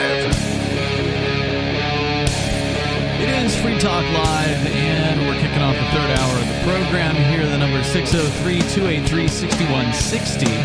That's 603-283-6160. Joining you in the studio tonight, it's Ian, Matt, and Bonnie. We're talking about out with the old, in with the new, or in this case, how the student has become the master, or becoming the master, with cable TV dying out and streaming services taking over, and not only kind of reinventing the wheel and moving people over, moving money over from cable to streaming, but also managing to convince people to do something that they never historically have done, which is to pay to watch commercials. What a racket. When I was signing up, I mentioned earlier, we signed up for Hulu, and Bonnie, didn't people pay to watch commercials on cable? A good point. Yeah, I guess that's true. It's just another way they're becoming like. Well, no, I mean, like some like HBO didn't have commercials, and true. But her point is good. Yeah, most cable channels did have commercials, and I don't know why I was just excluding that. But yeah, it's a good point, Bonnie. That's just another way they're being like cable now. Yes, that's true. Especially with companies like Netflix introducing ads now, because they lost a small number of people. Remember earlier this year, the Netflix stock took a huge dive. It went down like 70% or something like that. It was a big deal. And the reality was it only lost like 500,000 viewers. And I say like 500,000 because they had something like 120 million. Yeah, that's crazy. At the time. Yeah. So to say that, oh my God, our business is over, we're in trouble, we lost 500,000, I mean, that's statistically insignificant, basically, as far as their viewership is concerned. So to make a big, freak out about that, I don't get it. Like, oh, well, now we got to advertise, bring in advertisers. So maybe they just wanted to make media, or have media make articles about that, so people will be thinking about Netflix. Maybe, and it's just or perhaps it's just a cynical cash grab. Like, oh, well, we've made all this money in the last 2 decades. Because remember, Netflix started as a DVD delivery company in the late 1990s, I think. Yeah, and they still do that, don't they? I subscribe to that. I don't think that you can start now, though. Weren't you grandfathered in? No, I'm sure you can sign up now. I thought for sure somebody said that you were grandfathered in. Maybe Aria assumed that and said it. I think you can go to dvd.netflix.com and make the switch. In fact, now there is kind of a sad situation with that business, and that is that they have been whittling it down over the years, so it doesn't have as many selections as it used to, but it still has way more than streaming Netflix. Like if you're frustrated with Netflix not having enough content, switch to the DVD service. They got a ton of stuff there that they don't offer on the streaming services because they have to have. And it's interesting why. It's because there's a certain rule when it comes to I don't know if it's copyright. I don't know if it's copyright law or just like it must be copyright law. Sorry, I don't have the details in front of me, but basically there's a carve out in copyright law that says if you buy a movie, you can distribute that. You can sell or rid yourself of that movie in whatever way that you want to. So they can't put a licensing restriction on what you do once you buy the DVD. That's why you can buy a Disney movie from a yard sale and Disney can't come over and get mad at you for Correct. it. And they would. They probably would. If they could. But what they do is, it doesn't apply to audio CDs, which is interesting. But it applies to movies. And it was just for whatever reason, the movie industry couldn't get the politicians to go along with them on this one. And so one of the ways that you can kind of, and I don't know the legal terminology, but basically you can't, I don't think you can like do a public presentation of the movie and charge for it. But aside from that, you can rent it. So if you go out and you buy DVDs from Walmart and you want to start your own DVD rental service, you can do that, from what I understand. But you can't do it with streaming because you have to have a license agreement to get movies on streaming. So Netflix can have a bunch of movies on DVD, on physical platters, and they don't have an agreement with those companies. They just own the platters and they rent them out. And the idea is it's only going to one person at a time or something. So it's not like they're not broadcasting it. Right. So they don't have to license for broadcast. So, if you have that movie, that physical product, no one else can have it at that time. So unlike digital, where any amount of people, whatever their server can handle, can watch whatever show we're talking about. So they have to license where they pay per viewer, probably just pennies or whatever, but they're paying for that content. So the DVD Netflix actually has way more selection. There's things that you can get there that you just cannot get on their streaming service. And the law is kind of interesting. It's just like how you said it. It's you can rid yourself of it any way you choose, which Correct. Like that leaves open renting because you can rid yourself of it as in getting rid of it for a fee and it can come back to you. It comes back to you. Yeah, because that other person ridded themselves of it by returning it to you. So that's kind of an interesting aside that tech still is out there. It's still something, but obviously it's slow, right? Like that's the downside is you got to ship the thing through the mail and then you got to wait.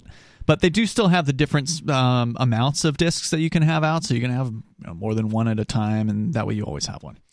So anyway, Netflix, speaking of them, was the most watched streaming service last month. For those of you just tuning in, we're talking about how Netflix and the other streaming companies combined are now representing, as of last month for the very first time, more television watching hours in the United States than cable. And it was 34.8% of total U.S. TV viewing time went to the streaming services. Netflix was number one out of them, the most watched streaming service, bolstered by its Stranger Things franchise. According to Nielsen, the company based in California released the series' final set of 4 episodes in early July. Other highly watched shows and movies include Hulu's Only Murders in the Building and Netflix's The Sea Beast, according to Nielsen.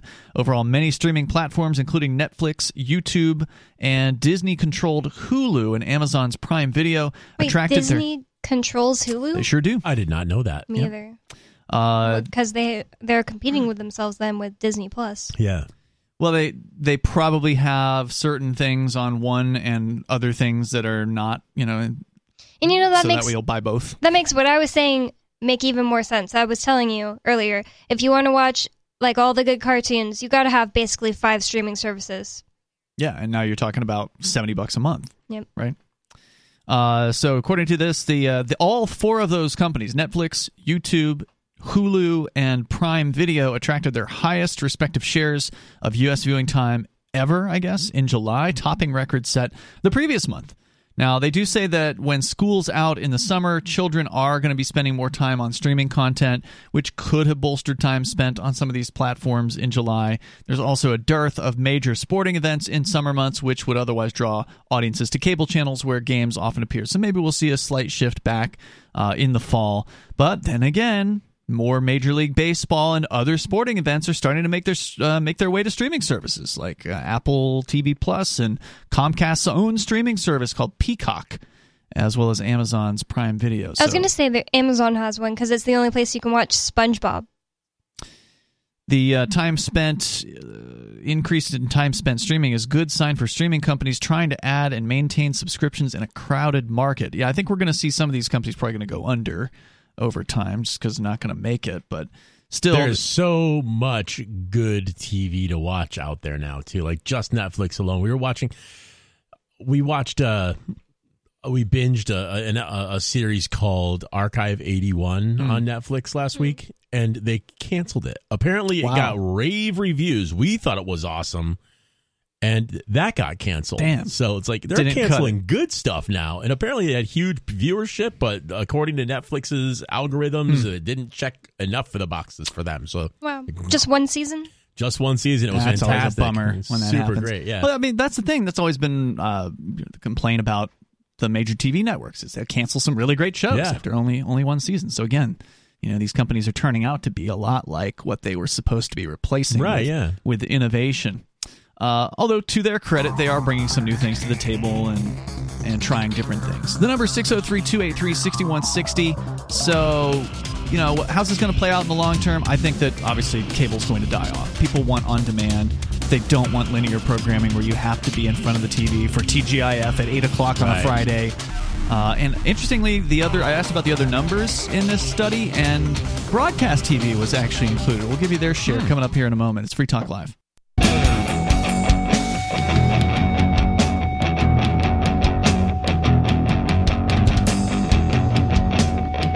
Free Talk Live. Phones are open.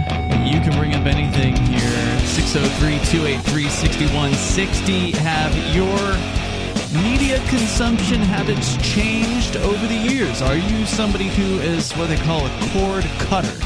Somebody who has completely gotten rid of cable television services?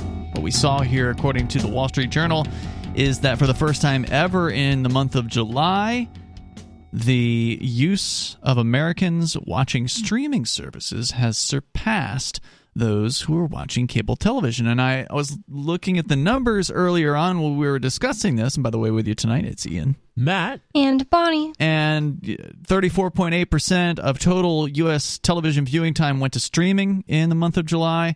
34.4% went to cable television. Of course, it made me wonder, okay, what about the other roughly third of people? Well, they don't give us the full breakdown here in this story, but apparently one of those other numbers is 21.6% was on broadcast television, which shrank, by the way, from a year earlier. Like, what's the difference between that and cable? Do you want to explain it? So cable actually has a cable that comes into your house and you plug it into the back of your cable box that goes to your TV. Mm-hmm. Broadcast is a pair of bunny ears on top of your TV. Not actual bunny ears. I mean, they're just like steel things that go in a V. Do they still use those now with digital? I don't know. I don't know. I didn't know those had a name. I thought that broadcast just meant anything on TV. Way, there's a receiver of some kind that's picking up a signal from the air on your television. Over the air, as they call it. And I'm shocked that it's more than 1 out of 5 right now. What is the percent of people? 21.6% of television hours, I guess, or viewership or whatever, is now broadcast television. Now that was a decline of about 10% from a year earlier, so it's trending downward. But I'm amazed that 1 out of 5 televisions, roughly, in the United States are getting broadcast. That's impressive. That's incredible to me. So let's go to your phone calls and thoughts here. Major Payne. What about you, Major? I know you were calling for, or you want to reference something that we talked about a few days ago, but I'm just curious, since you're here and you sound like you've been around for a little bit. What are your, do you still watch old cable television? Do you watch broadcast? Do you watch anything? What are your habits? Is it Bonnie? Oh, sorry, you were muted. Yeah, we got you now. It's Bonnie. Say again. Okay, the old bunny ears, when they first came out with the digital or the analog TV, you could buy a little converter box. So your old dinosaur TV would still work. They were like $20-$30, and you could run that off a set of bunny ears and get ABC, NBC, CBS, PBS, whatever. And that's about it. But no, I don't do cable. I don't, I don't Twitter. I don't Face, but I do book. Okay, that's cool. Have you ever had cable? Yeah. And how long ago did you cut the cord? Oh, God, 15 years probably. Nice. That's good. Yeah, like I said, it's been fairly common for people to cut the cord when it comes to cable in the last 2 decades. Well, what about streaming? Do you stream Netflix or Hulu or anything? No. Nope. I got an old dumb phone. Sounds like he said he likes books. That's good. So, what were you calling about tonight, Major? I got an old flip phone, so I don't. Yeah. I used to have a smartphone, but I don't play with the magic rectangle anymore. I gotcha. So, what were you calling about? Well, like I said, last week I think it was, I called in and I beat up on the Milwaukee school board because of all the libtardia they were doing. Well, tonight I got a good one out of Wisconsin, and I'd rather share good news than bad. All right, let's hear it. The name is Wales, Wisconsin, and the school board there voted down to not comply with all this woke craziness, Really? Black Lives Matters and all the rest of it. So there's still good places. When you say they voted to not comply, what does that mean? I mean, can you get a little more specific? All the big school districts are complying with this, all the sexual agendas and just general crazy wokeness. Mm-hmm.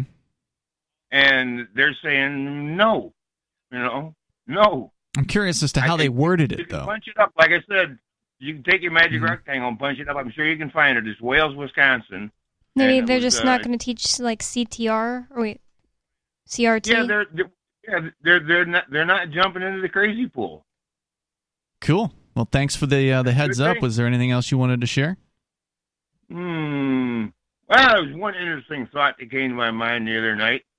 I was born in 1960. I think I was the only year I was legal to drink 3 different times. I was legal to drink when I was 18 because it was the end of the nom spin when they said, well, you're old enough to die, you're old enough to have a beer. Mm-hmm. Well, that only held about 4 or 5 years, and the politicians figured they had to make some brownie points somewhere, so they bumped it up to 19.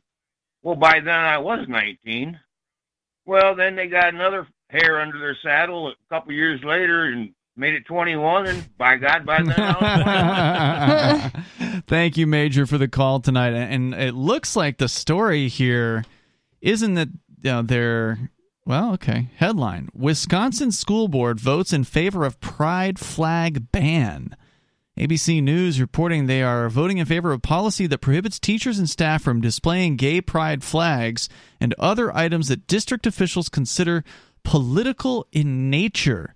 Now, I don't know if I would say that gay pride is political in nature, but so that's they're what they're banning saying. It? Like nobody can wear it or anything? So they're not allowed Teachers. to fly an Appeal to Heaven flag or a Gadsden flag? Or Presumably not. Major Independence flag. Let me give you a little bit more here. The Kettle Moraine School Board voted this week to keep a code of conduct in place that the superintendent recently interpreted as forbidding district employees, so not the students themselves, but the employees, from displaying political or religious messages, including pride flags and Black Lives Matter and We Back the Badge signs. So I think it's messed up that the pride flag has now become political. I think they're going to find themselves in some legal trouble over that because that's prohibition. But it's only of for free the speech. teachers. Oh, just for the teachers. Yeah, if it was the students, I would think it was a bigger deal. It would clearly violate free speech if it was the students. Do But teachers lack free speech in the government building? I think they do, yeah. I mean, you work for the state. You got to play by their rules. Yeah, they agreed to be there. The kids didn't. Superintendent Stephen Plum recently told the school board the district's interpretation prohibits staffers from using their positions to promote partisan politics, religious views, and propaganda for personal, monetary, or non-monetary gain changed following a legal analysis. Now, look, I'm fine with banning the gay pride flag as long as you ban the United States flag as well. Let's be consistent here. I mean, because gay pride, I don't think you can say that's per se political, although I understand why someone could argue that. By its face, on its face, it's just about being gay or, expressing yourself as who you are. But the U.S. flag is absolutely a political message, and there's no doubt about it. You are supporting politics in general. In the empire. And they actually make kids pray to that thing every morning. Yeah. Right, and there's supposed to be a ban on religious here, right? So it's a ban on anything that promotes partisan politics, religious views, and propaganda. It's all three of those things together. It's political, it's religious, and it's propaganda. Yeah, those teachers ought to go take down the U.S. flag that's in their classroom. Take the one down from out front, too, while you're at it. The number here is 603-283-6160. That's 603-283-6160. And I hope there's a parent out there that will push that angle and sue them over this. It's Free Talk Live. More coming up.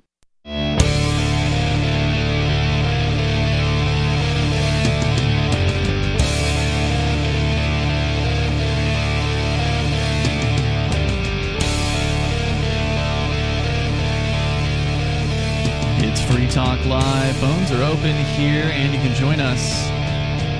The number is 603-283-6160. That's 603-283-6160. Coming up in June, ForkFest is back for the 7th annual ForkFest. It is an alternative libertarian camping festival that happens now. It's back to where it started, which is before the Porcupine Freedom Festival. So it was for 3 years originally beforehand.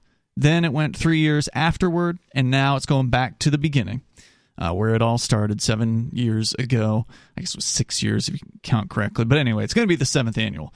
So you can go to forkfest.party to learn more about it. The dates are June 15th through the 18th. Now, look, it's important to understand there's nothing official when it comes to ForkFest. There's no tickets. There's no organization. It's just liberty-minded people coming to the same campground. It's the same campground, Rogers Campground, where the Porcupine Freedom Festival happens, and that Porcupine Freedom Festival starts on the 19th. So if you want to come on up the weekend before, basically, and enjoy hanging out with some great freedom-loving folks as things are ramping up towards the Porcupine Freedom Festival, that's where it's going to be. But if you want to stay longer, I mean, if you want to come for a whole week beforehand, do that. It's just a lot of people didn't want to go for 2 weeks if they wanted to attend both festivals, so it's what we're promoting is going to be just the weekend. So June 15th through the 18th, Free Talk Live will be there, and we will hope to see you in attendance. By the way, the PorcFest tickets are going to sell out if it's anything like the last 2 years, which have been sold-out events for the first time ever. They sold out by I believe the campground is real close to sold out at this already. Yeah, I was up there this past weekend. Yeah, and I think there was 11 sites left to choose from. Wow. Because I know that they just opened. They wouldn't let people reserve right after PorcFest. They took a month and they said August 1st we're going to open up, and they were just barraged with phone calls gang-piled on August 1st, and wow, did you talk to the front desk? I tried to call. Oh yeah, I talked to the ladies who run the. I was in there. I was actually so this wasn't a rumor. They're going around the campground. No, they got out the little diagram where they have runoffs of the diagram, and she went through with the highlighter and highlighted the ones that were still available. Are you talking about the whole park, including RV sites, or just the camping? I think they have sites? more, but they're saying they have only certain ones available, and it was pretty spotty. Like the tent sites are all gone. Some of the RV sites up front, there's 11 left. Damn. But something like that. But I tried to call on August 1st. I tried to call on August. And Nikki and I are getting married there next summer, so we want to have our family. We want to have a reception. You're gonna have to do that during ForkFest. Well, no, we're going to do it at PorcFest. Well, I mean, most of the people. How are you going to get them there to PorcFest? Well, they can get day passes. Oh, okay. So they won't need a they can get a $5 day pass. They better get it now. Why are those short on? Oh, I'm talking about. Oh, you mean just from the campground? I see what you're saying. Yeah, none of the people are coming to our wedding. Like my friends aren't interested in PorcFest things. They're just normies, And that's one thing that they did right with the Porcupine Freedom Festival was they got rid of the crazy security apparatus that they had for a few years that really kind of drove people away. Yeah. It used to be they had like somebody checking you when you were coming into the park. Yeah, those were those were during the Chris Cantwell scare days. Yeah. So that's gone now, and so that's good. So people could just. But I was I pass. called for a camp. I wanted to get 2 campsites, one that we can sleep on and camp at, and the other one we can set up a tent and actually have a little reception and things like that, and just have Yeah, that's a nice idea. Yeah, and so I called on the first, and I called on the second, I called on the third. I started getting nervous. I eventually just called Tamsin. And had her she went down run over there and like see him in person. I was like, Tamsin, will you pick out some good flat spots that are nice and dry? And she's like, okay. She ran over there and did it for me. So thank God I knew somebody that lives up there. We have a Free Stater that lives up there. We have a bunch of Free Staters. It's all about who you know. Tamsin's a friend, and she was such a pal and got in her Jeep and drove over there and got me some campsites. So. Well, that is cool, man, and that's great news that they're already selling out. But that also means you need to get serious if you haven't yet. Absolutely, and if you're late to the game. Over the course of the next year, if you get on the Telegram groups and the Facebook groups, the Free State Project groups, and so forth, you're going to find people selling tickets. They're going to be transferring campsites out of their name into other people's names and stuff. It'll happen all year long. People's plans change. You're just going to pay more. That's all. Yeah, you might not even have to pay more. Some people are just like they want to get out of it. They're like, I can't come. We got other plans. I got to go. So keep your ear to the ground. The Porcupine Freedom Festival is something that you definitely ought to, man, if you've never been, it is something else. And Fork Fest, I love this year. We're doing it before Pork Fest. I think that's the You're play. happy about that? I love it. I am too. I love it. And if I had my way, I'd have everybody grabbing their Fork Fest campsite ahead of time so we're all bunched together. That way when everybody... There was talk about that, yeah. I think that's such a good idea. I don't think we're going to be able to do it this year, but next year I think that's something we got to plan for. Check it out at forkfest.party. You can connect with some of the other Forkfest attendees there. Shrinkflation, it's something that everybody is having to deal with. It's a reality, and it was a reality, by the way, before the last 2 years. It's getting a lot of press now because it's getting worse than it's been in the last 2 decades. What is shrinkflation? Do you know what it is, Bunny? Yeah, like those Smarties. I found old Smarties and compared a new Smarties to it. The candy. And it was, the candy Smarties. It was like this size compared to this size. That doesn't work on radio. Sorry. I was showing Matt. I don't know. The it's old smaller. Smartie was so way you're saying bigger. The actual packaging and the contents of the packaging was smaller, but the price stayed the same. Yep. Were the actual... One thing I don't remember if we compared, was the candy piece itself smaller, or was it just there were fewer of them in the package? I don't remember that, actually. I don't know. I don't either. But there were definitely fewer of them in the package. And so shrinkflation is the sort of, I don't know who came up with it, but the term to describe one of the ways that companies deal with increasing costs. And when the government prints more money into existence, that's what inflation is. That's inflating the money supply.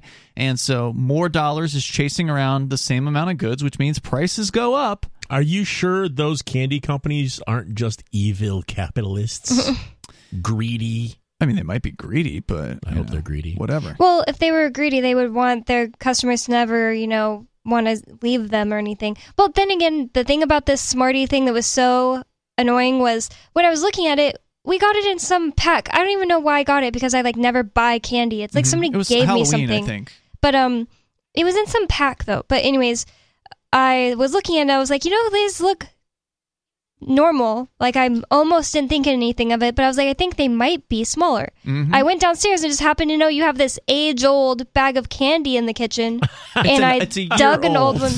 Oh, well, because I buy candy after Halloween to get the... It's more than a year. It's at least discount. 2 years old now. But I went and dug out the age-old Smarties. It's 2 years old now because there weren't as many kids okay, at Halloween. I thought it was really old, but... Either way, I compared them, and you almost wouldn't have noticed that the small one was small until you compared them, and it was obvious then. And that was really obvious.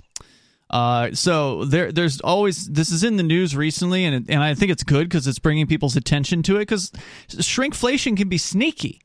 They'll try to redesign the packaging in a way that at a glance you won't notice that there's less product in the packaging, but for those who are keen-eyed, for those who pay attention to the amount of ounces in a thing, and you pay attention, you'll know. You'll see this. you'll notice a slimming down going on of things that you've always purchased. And advertisers are starting to cop to some extent. Story here from the Wall Street Journal that consumers, of course, are worried about inflation, high gas prices. Advertisers are finding a new approach to sell everything from wireless plans to Cajun chicken. Walmart earlier this year pulled the plug on ads that were going to promote items like fresh food and clothing after they realized that inflation was first and foremost on shoppers' minds. It quickly crafted new ads relying on footage from older campaigns to save time with a simple message: consumers are getting squeezed, but Walmart is keeping prices low.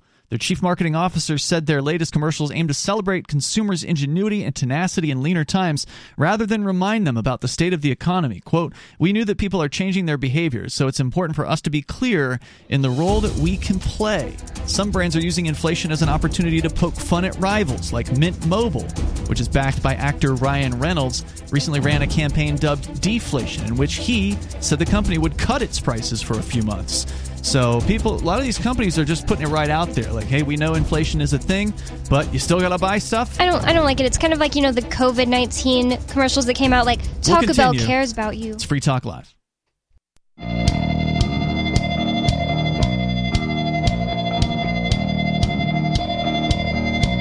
Is Free Talk Live, and you can join us here. The number is 603-283-6160. That's 603-283-6160. In the remaining moments, we may have enough time for you. If you want to get on the line right now, here tonight, it is Ian, Matt, and Bonnie. And don't forget, you can join us online at freetalklive.com. We give you the features there for free. Once again, that's freetalklive.com. We're talking about companies just coming right out in the open and admitting that inflation is a thing and using it to try to sell more products, which you can't blame them. I mean, the reality is it would be a better choice for a lot of people to just not go and eat out, for instance, go into fast food or go out to restaurants. But they still need to try to stay in business, so they're pitching to you. In fact, here's another example from the Wall Street Journal that others are framing their campaigns around high gas prices. Bojangles, which is a U.S. restaurant chain. I haven't seen that. You've heard in of a long them? Time. Yeah. They specialize. I've never heard of them in Cajun seasoned fried chicken. Ran a promotion in April that gave customers a $10 gas card with the purchase of a 12-piece or 20-piece chicken family meal. Wow. The company said it doled out $1 million in free gas in 25 days. Wow. And sold more chicken family meals over that period than they typically do in that time frame. There used to be a Bojangles by where I lived in Tennessee, and my family always wanted to go to it, and I hated Bojangles night. I hate fried chicken. Oh, really? Wow, what's wrong with you? Coming from the person who just said he hates mangoes. Wait a minute. When's the last time you had fried chicken? Probably when I was a little kid and was forced to eat fried chicken. You probably would like it now. I don't like the bones in the chicken. Okay, well, I get you. At the Moose Mart, they tried to get me to try one of their wings, and I was like, okay, I'll do it. And I started trying to eat it, and I was like, I just don't like the bone. I don't know how to eat it. I don't like it. I don't like how gooey it is. It's creepy. Bonnie, there's a lot of things she's been eating that she never liked before. So tastes do change over time. It's good to come back around to things that you didn't like as a kid and see if you like it now. I think what comes to mind is grapefruit. You didn't like grapefruit back in the day, and now you drink grapefruit juice every single day. I trained my brain to like grapefruit juice because it likes kratom. But you still like it. Yeah, no, I like grapefruit juice, and even the smell, like in candles and stuff.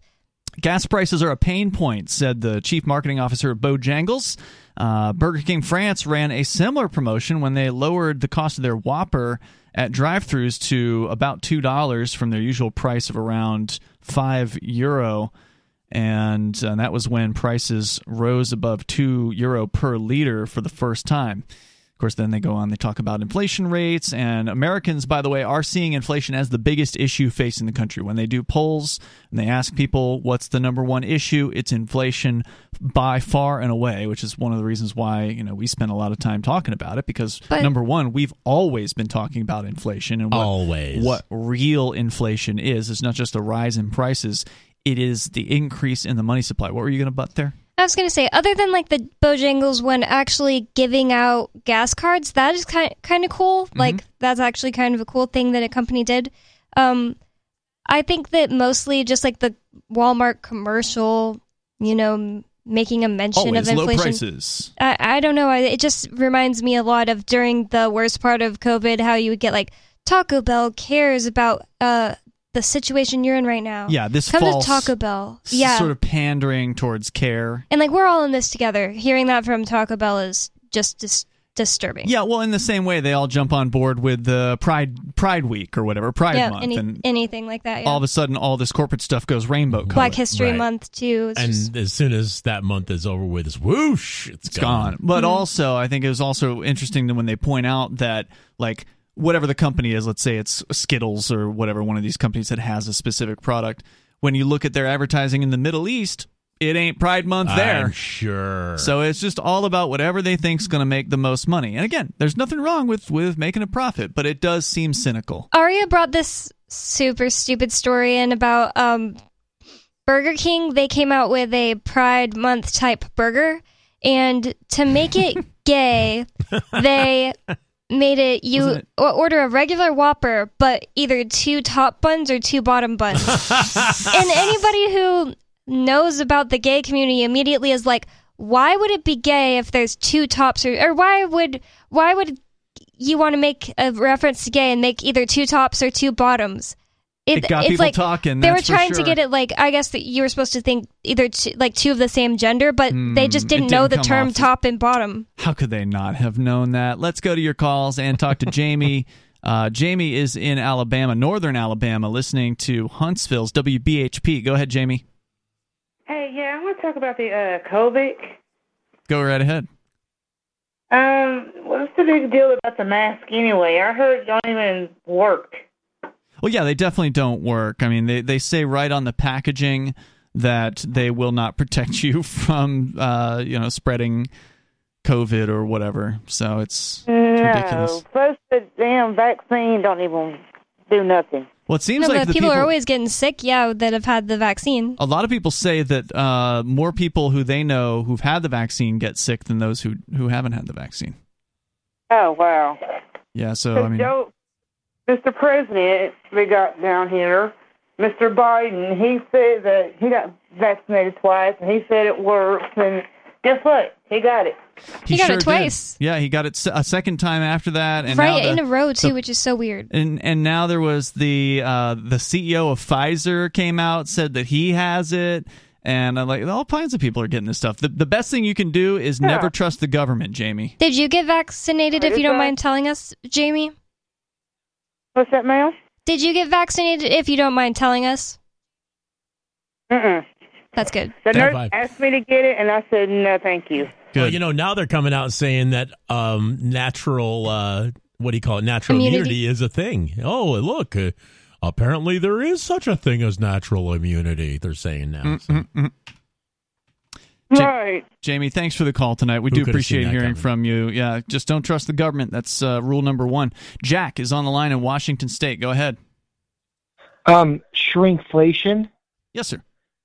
I noticed with Lay's potato chips, if you actually look at the chips now, they're much smaller potatoes than they used to be. Really? So that's like one thing I saw. So like the diameter of the chip is smaller? Diameter, circumference, yeah. Mm-hmm. Wow.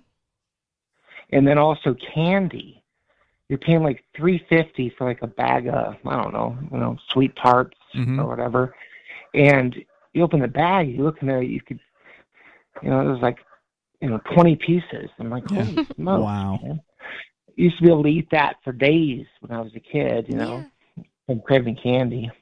Yeah, they're really cutting it back. Bell, I think Taco Bell's actually, to argue with Bonnie a little, they're fighting inflation, because if you have $3, $3.50, maybe $3.79, you get free water, you can buy those beef burritos, and you probably live off those for.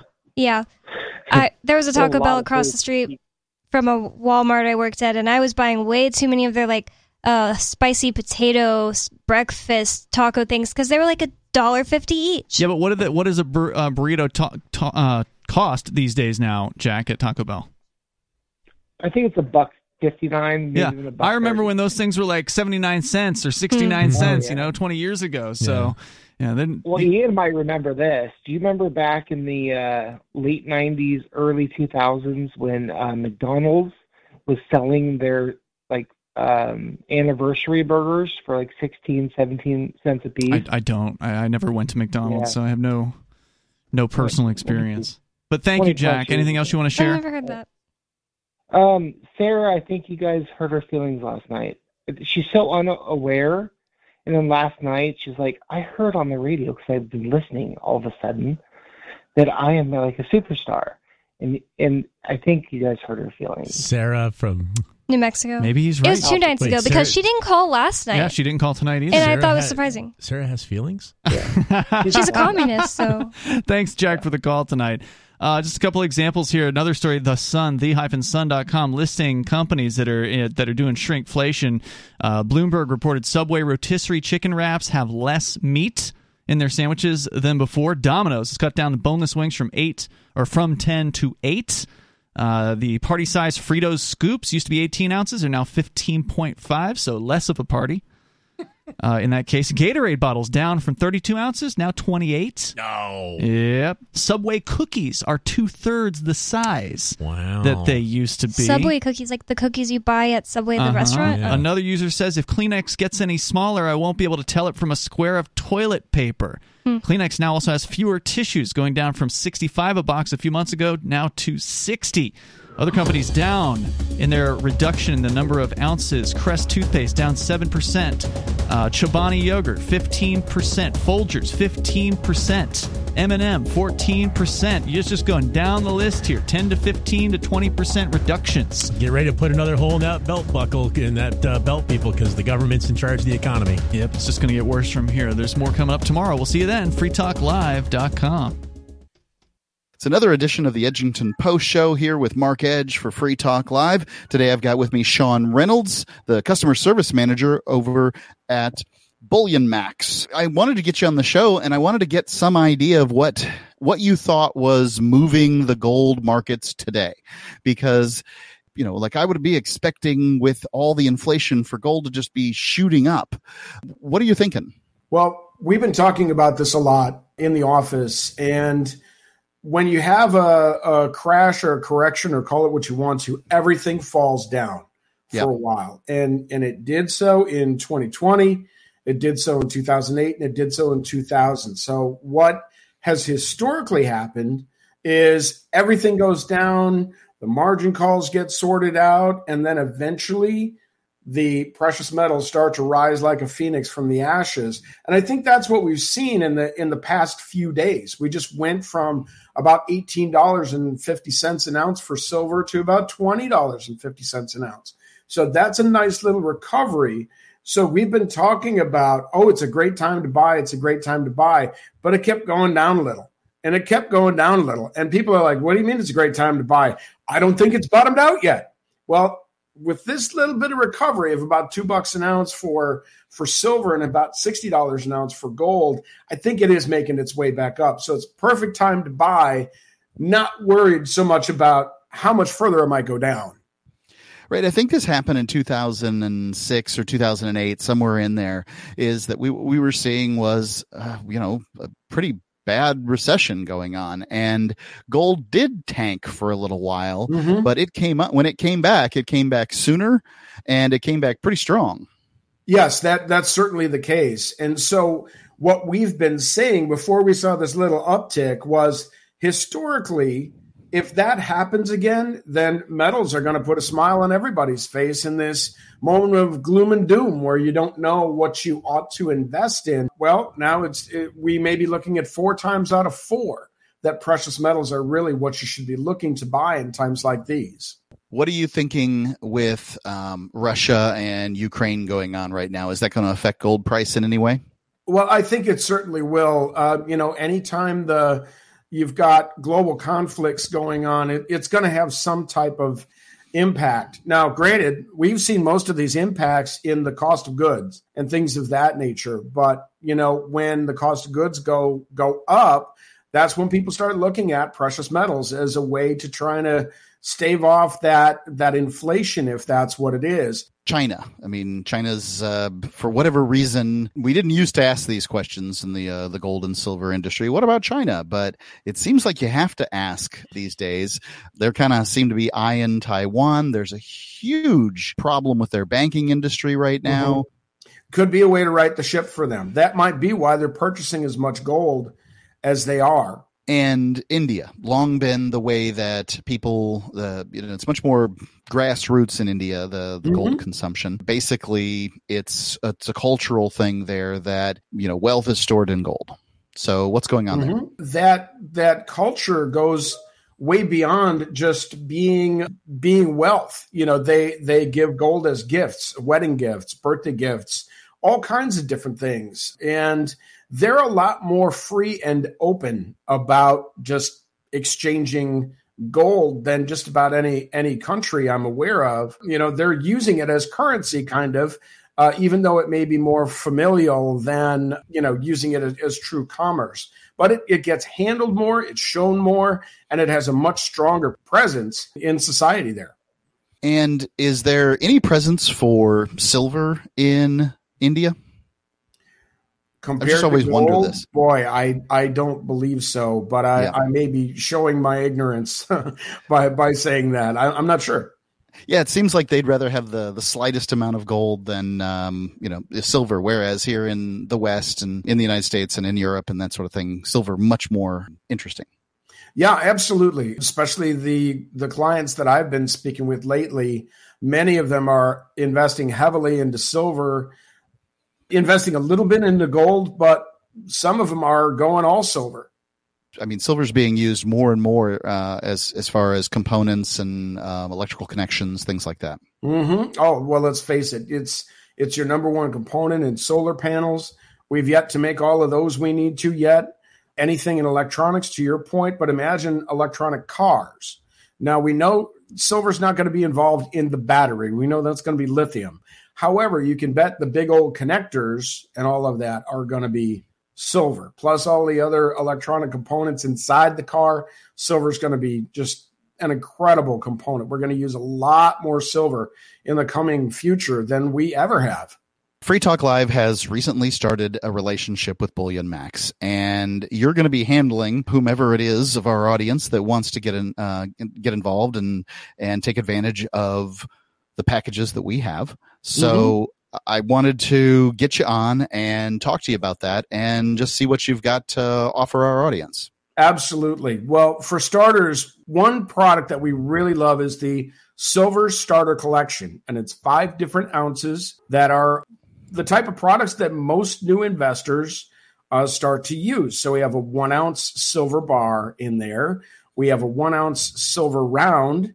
And a silver round is really a silver bar. It's just shaped like a coin. But then we also have 3 coins. We have an American Eagle because we want everybody to know what that's all about. Dare I say that's the gold standard of silver bullion is the American Eagle. And we also have the Britannia from the UK, the Warrior Princess, and then kangaroos from Australia. And so we've got some nicely priced coins that are normally going to be side by side with the bars and rounds, but then we still wanted people to see what an eagle was all about. And right now, with a premium of $15 over spot, most new investors are not going to buy an eagle. So we wanted to put that in reach for people so they check out what it's all about. It's $15 over spot for an American Eagle, silver American Eagle. Crazy. Wow. I am really surprised at that. And these others, the Britannia and the Kangaroo, now these items would be considered of the same quality as the American Eagle. It's just that it's sort of name recognition as supply and demand for each individual thing. So Absolutely. People aren't going to say that a Honda isn't as good a quality as a Toyota, generally. They're not going to besmirch a BMW. But it's just whatever the demand for whatever the make and model of a particular car is what sets the price at a given time. And for whatever reason, the American Eagle seems to be higher right now. Yes, exactly. When the Kangaroo, the Britannia are typically more like a $6 over spot coin, you'd be hard pressed to say that the Eagle is a better coin. But when the day comes to liquidate, people are going to be happier to see that you've got Eagles than something else. But I don't know if they're going to be $10 happier. I don't know that you get all that back, Right. And so as I speak with the investors, I wouldn't discourage them from doing that, but I always show them the math, because if what you're all about is ounces, Eagles are probably not your best choice right now. But some other bullion choice from the world, like Britannias or Philharmonics or Kangaroos, that are going to be at that $6-ish premium over spot, there's nothing wrong with that. Absolutely nothing wrong with that. So tell me about the Silver Starter Pack. Can you tell me the price, or is it set over spot, or how's that work? It is based on the market, so I can't tell you exactly what it would be. But for your listeners, we do have a discount on it of $4.99. So all they have to do is, if you go to bullionmax.com, in the search box, just type in Silver Starter, and it's the only choice that will come up. You choose it. If you see a strike through price and a lower price, that means the discount is working. Do they have to put in a coupon code FTL or whatever to benefit, or how does it work? There may be codes out there, but that will work just as well, what I just described. So if for some reason you're trying to use a code and it's not working, rather than call me, because I would tell you, put Silver Starter in the search box and it'll come up for you with the discount. As long as you haven't already purchased one at the discount. And when we say one per customer, we mean the discount per customer. If you want to buy multiple Silver Starter kits, you're welcome to. Indeed. And I'm sure that you'll work something great out for them once they get the Silver Starter Pack and become a customer of yours. Yes. We have a number of bounce back promotions for people who have purchased that. And we've been really pleased by the response for people who have tried that. They really like it. They may buy more of what's in there, or they may expand their own collection. Maybe they'll get a maple. Maybe they'll get a Krugerrand. Maybe they'll get some of the other silver that isn't part of the starter collection. So it's bullionmax.com. Search the Silver Starter for the Silver Starter collection, and it should come up with the discount. And if not, well, get a hold of you and tell them you're from Free Talk Live. We'll sort it out together. Absolutely. Yeah, it's 5 ounces, and it's the only one that will come up when you search Silver Starter. Sean Reynolds, thank you so much.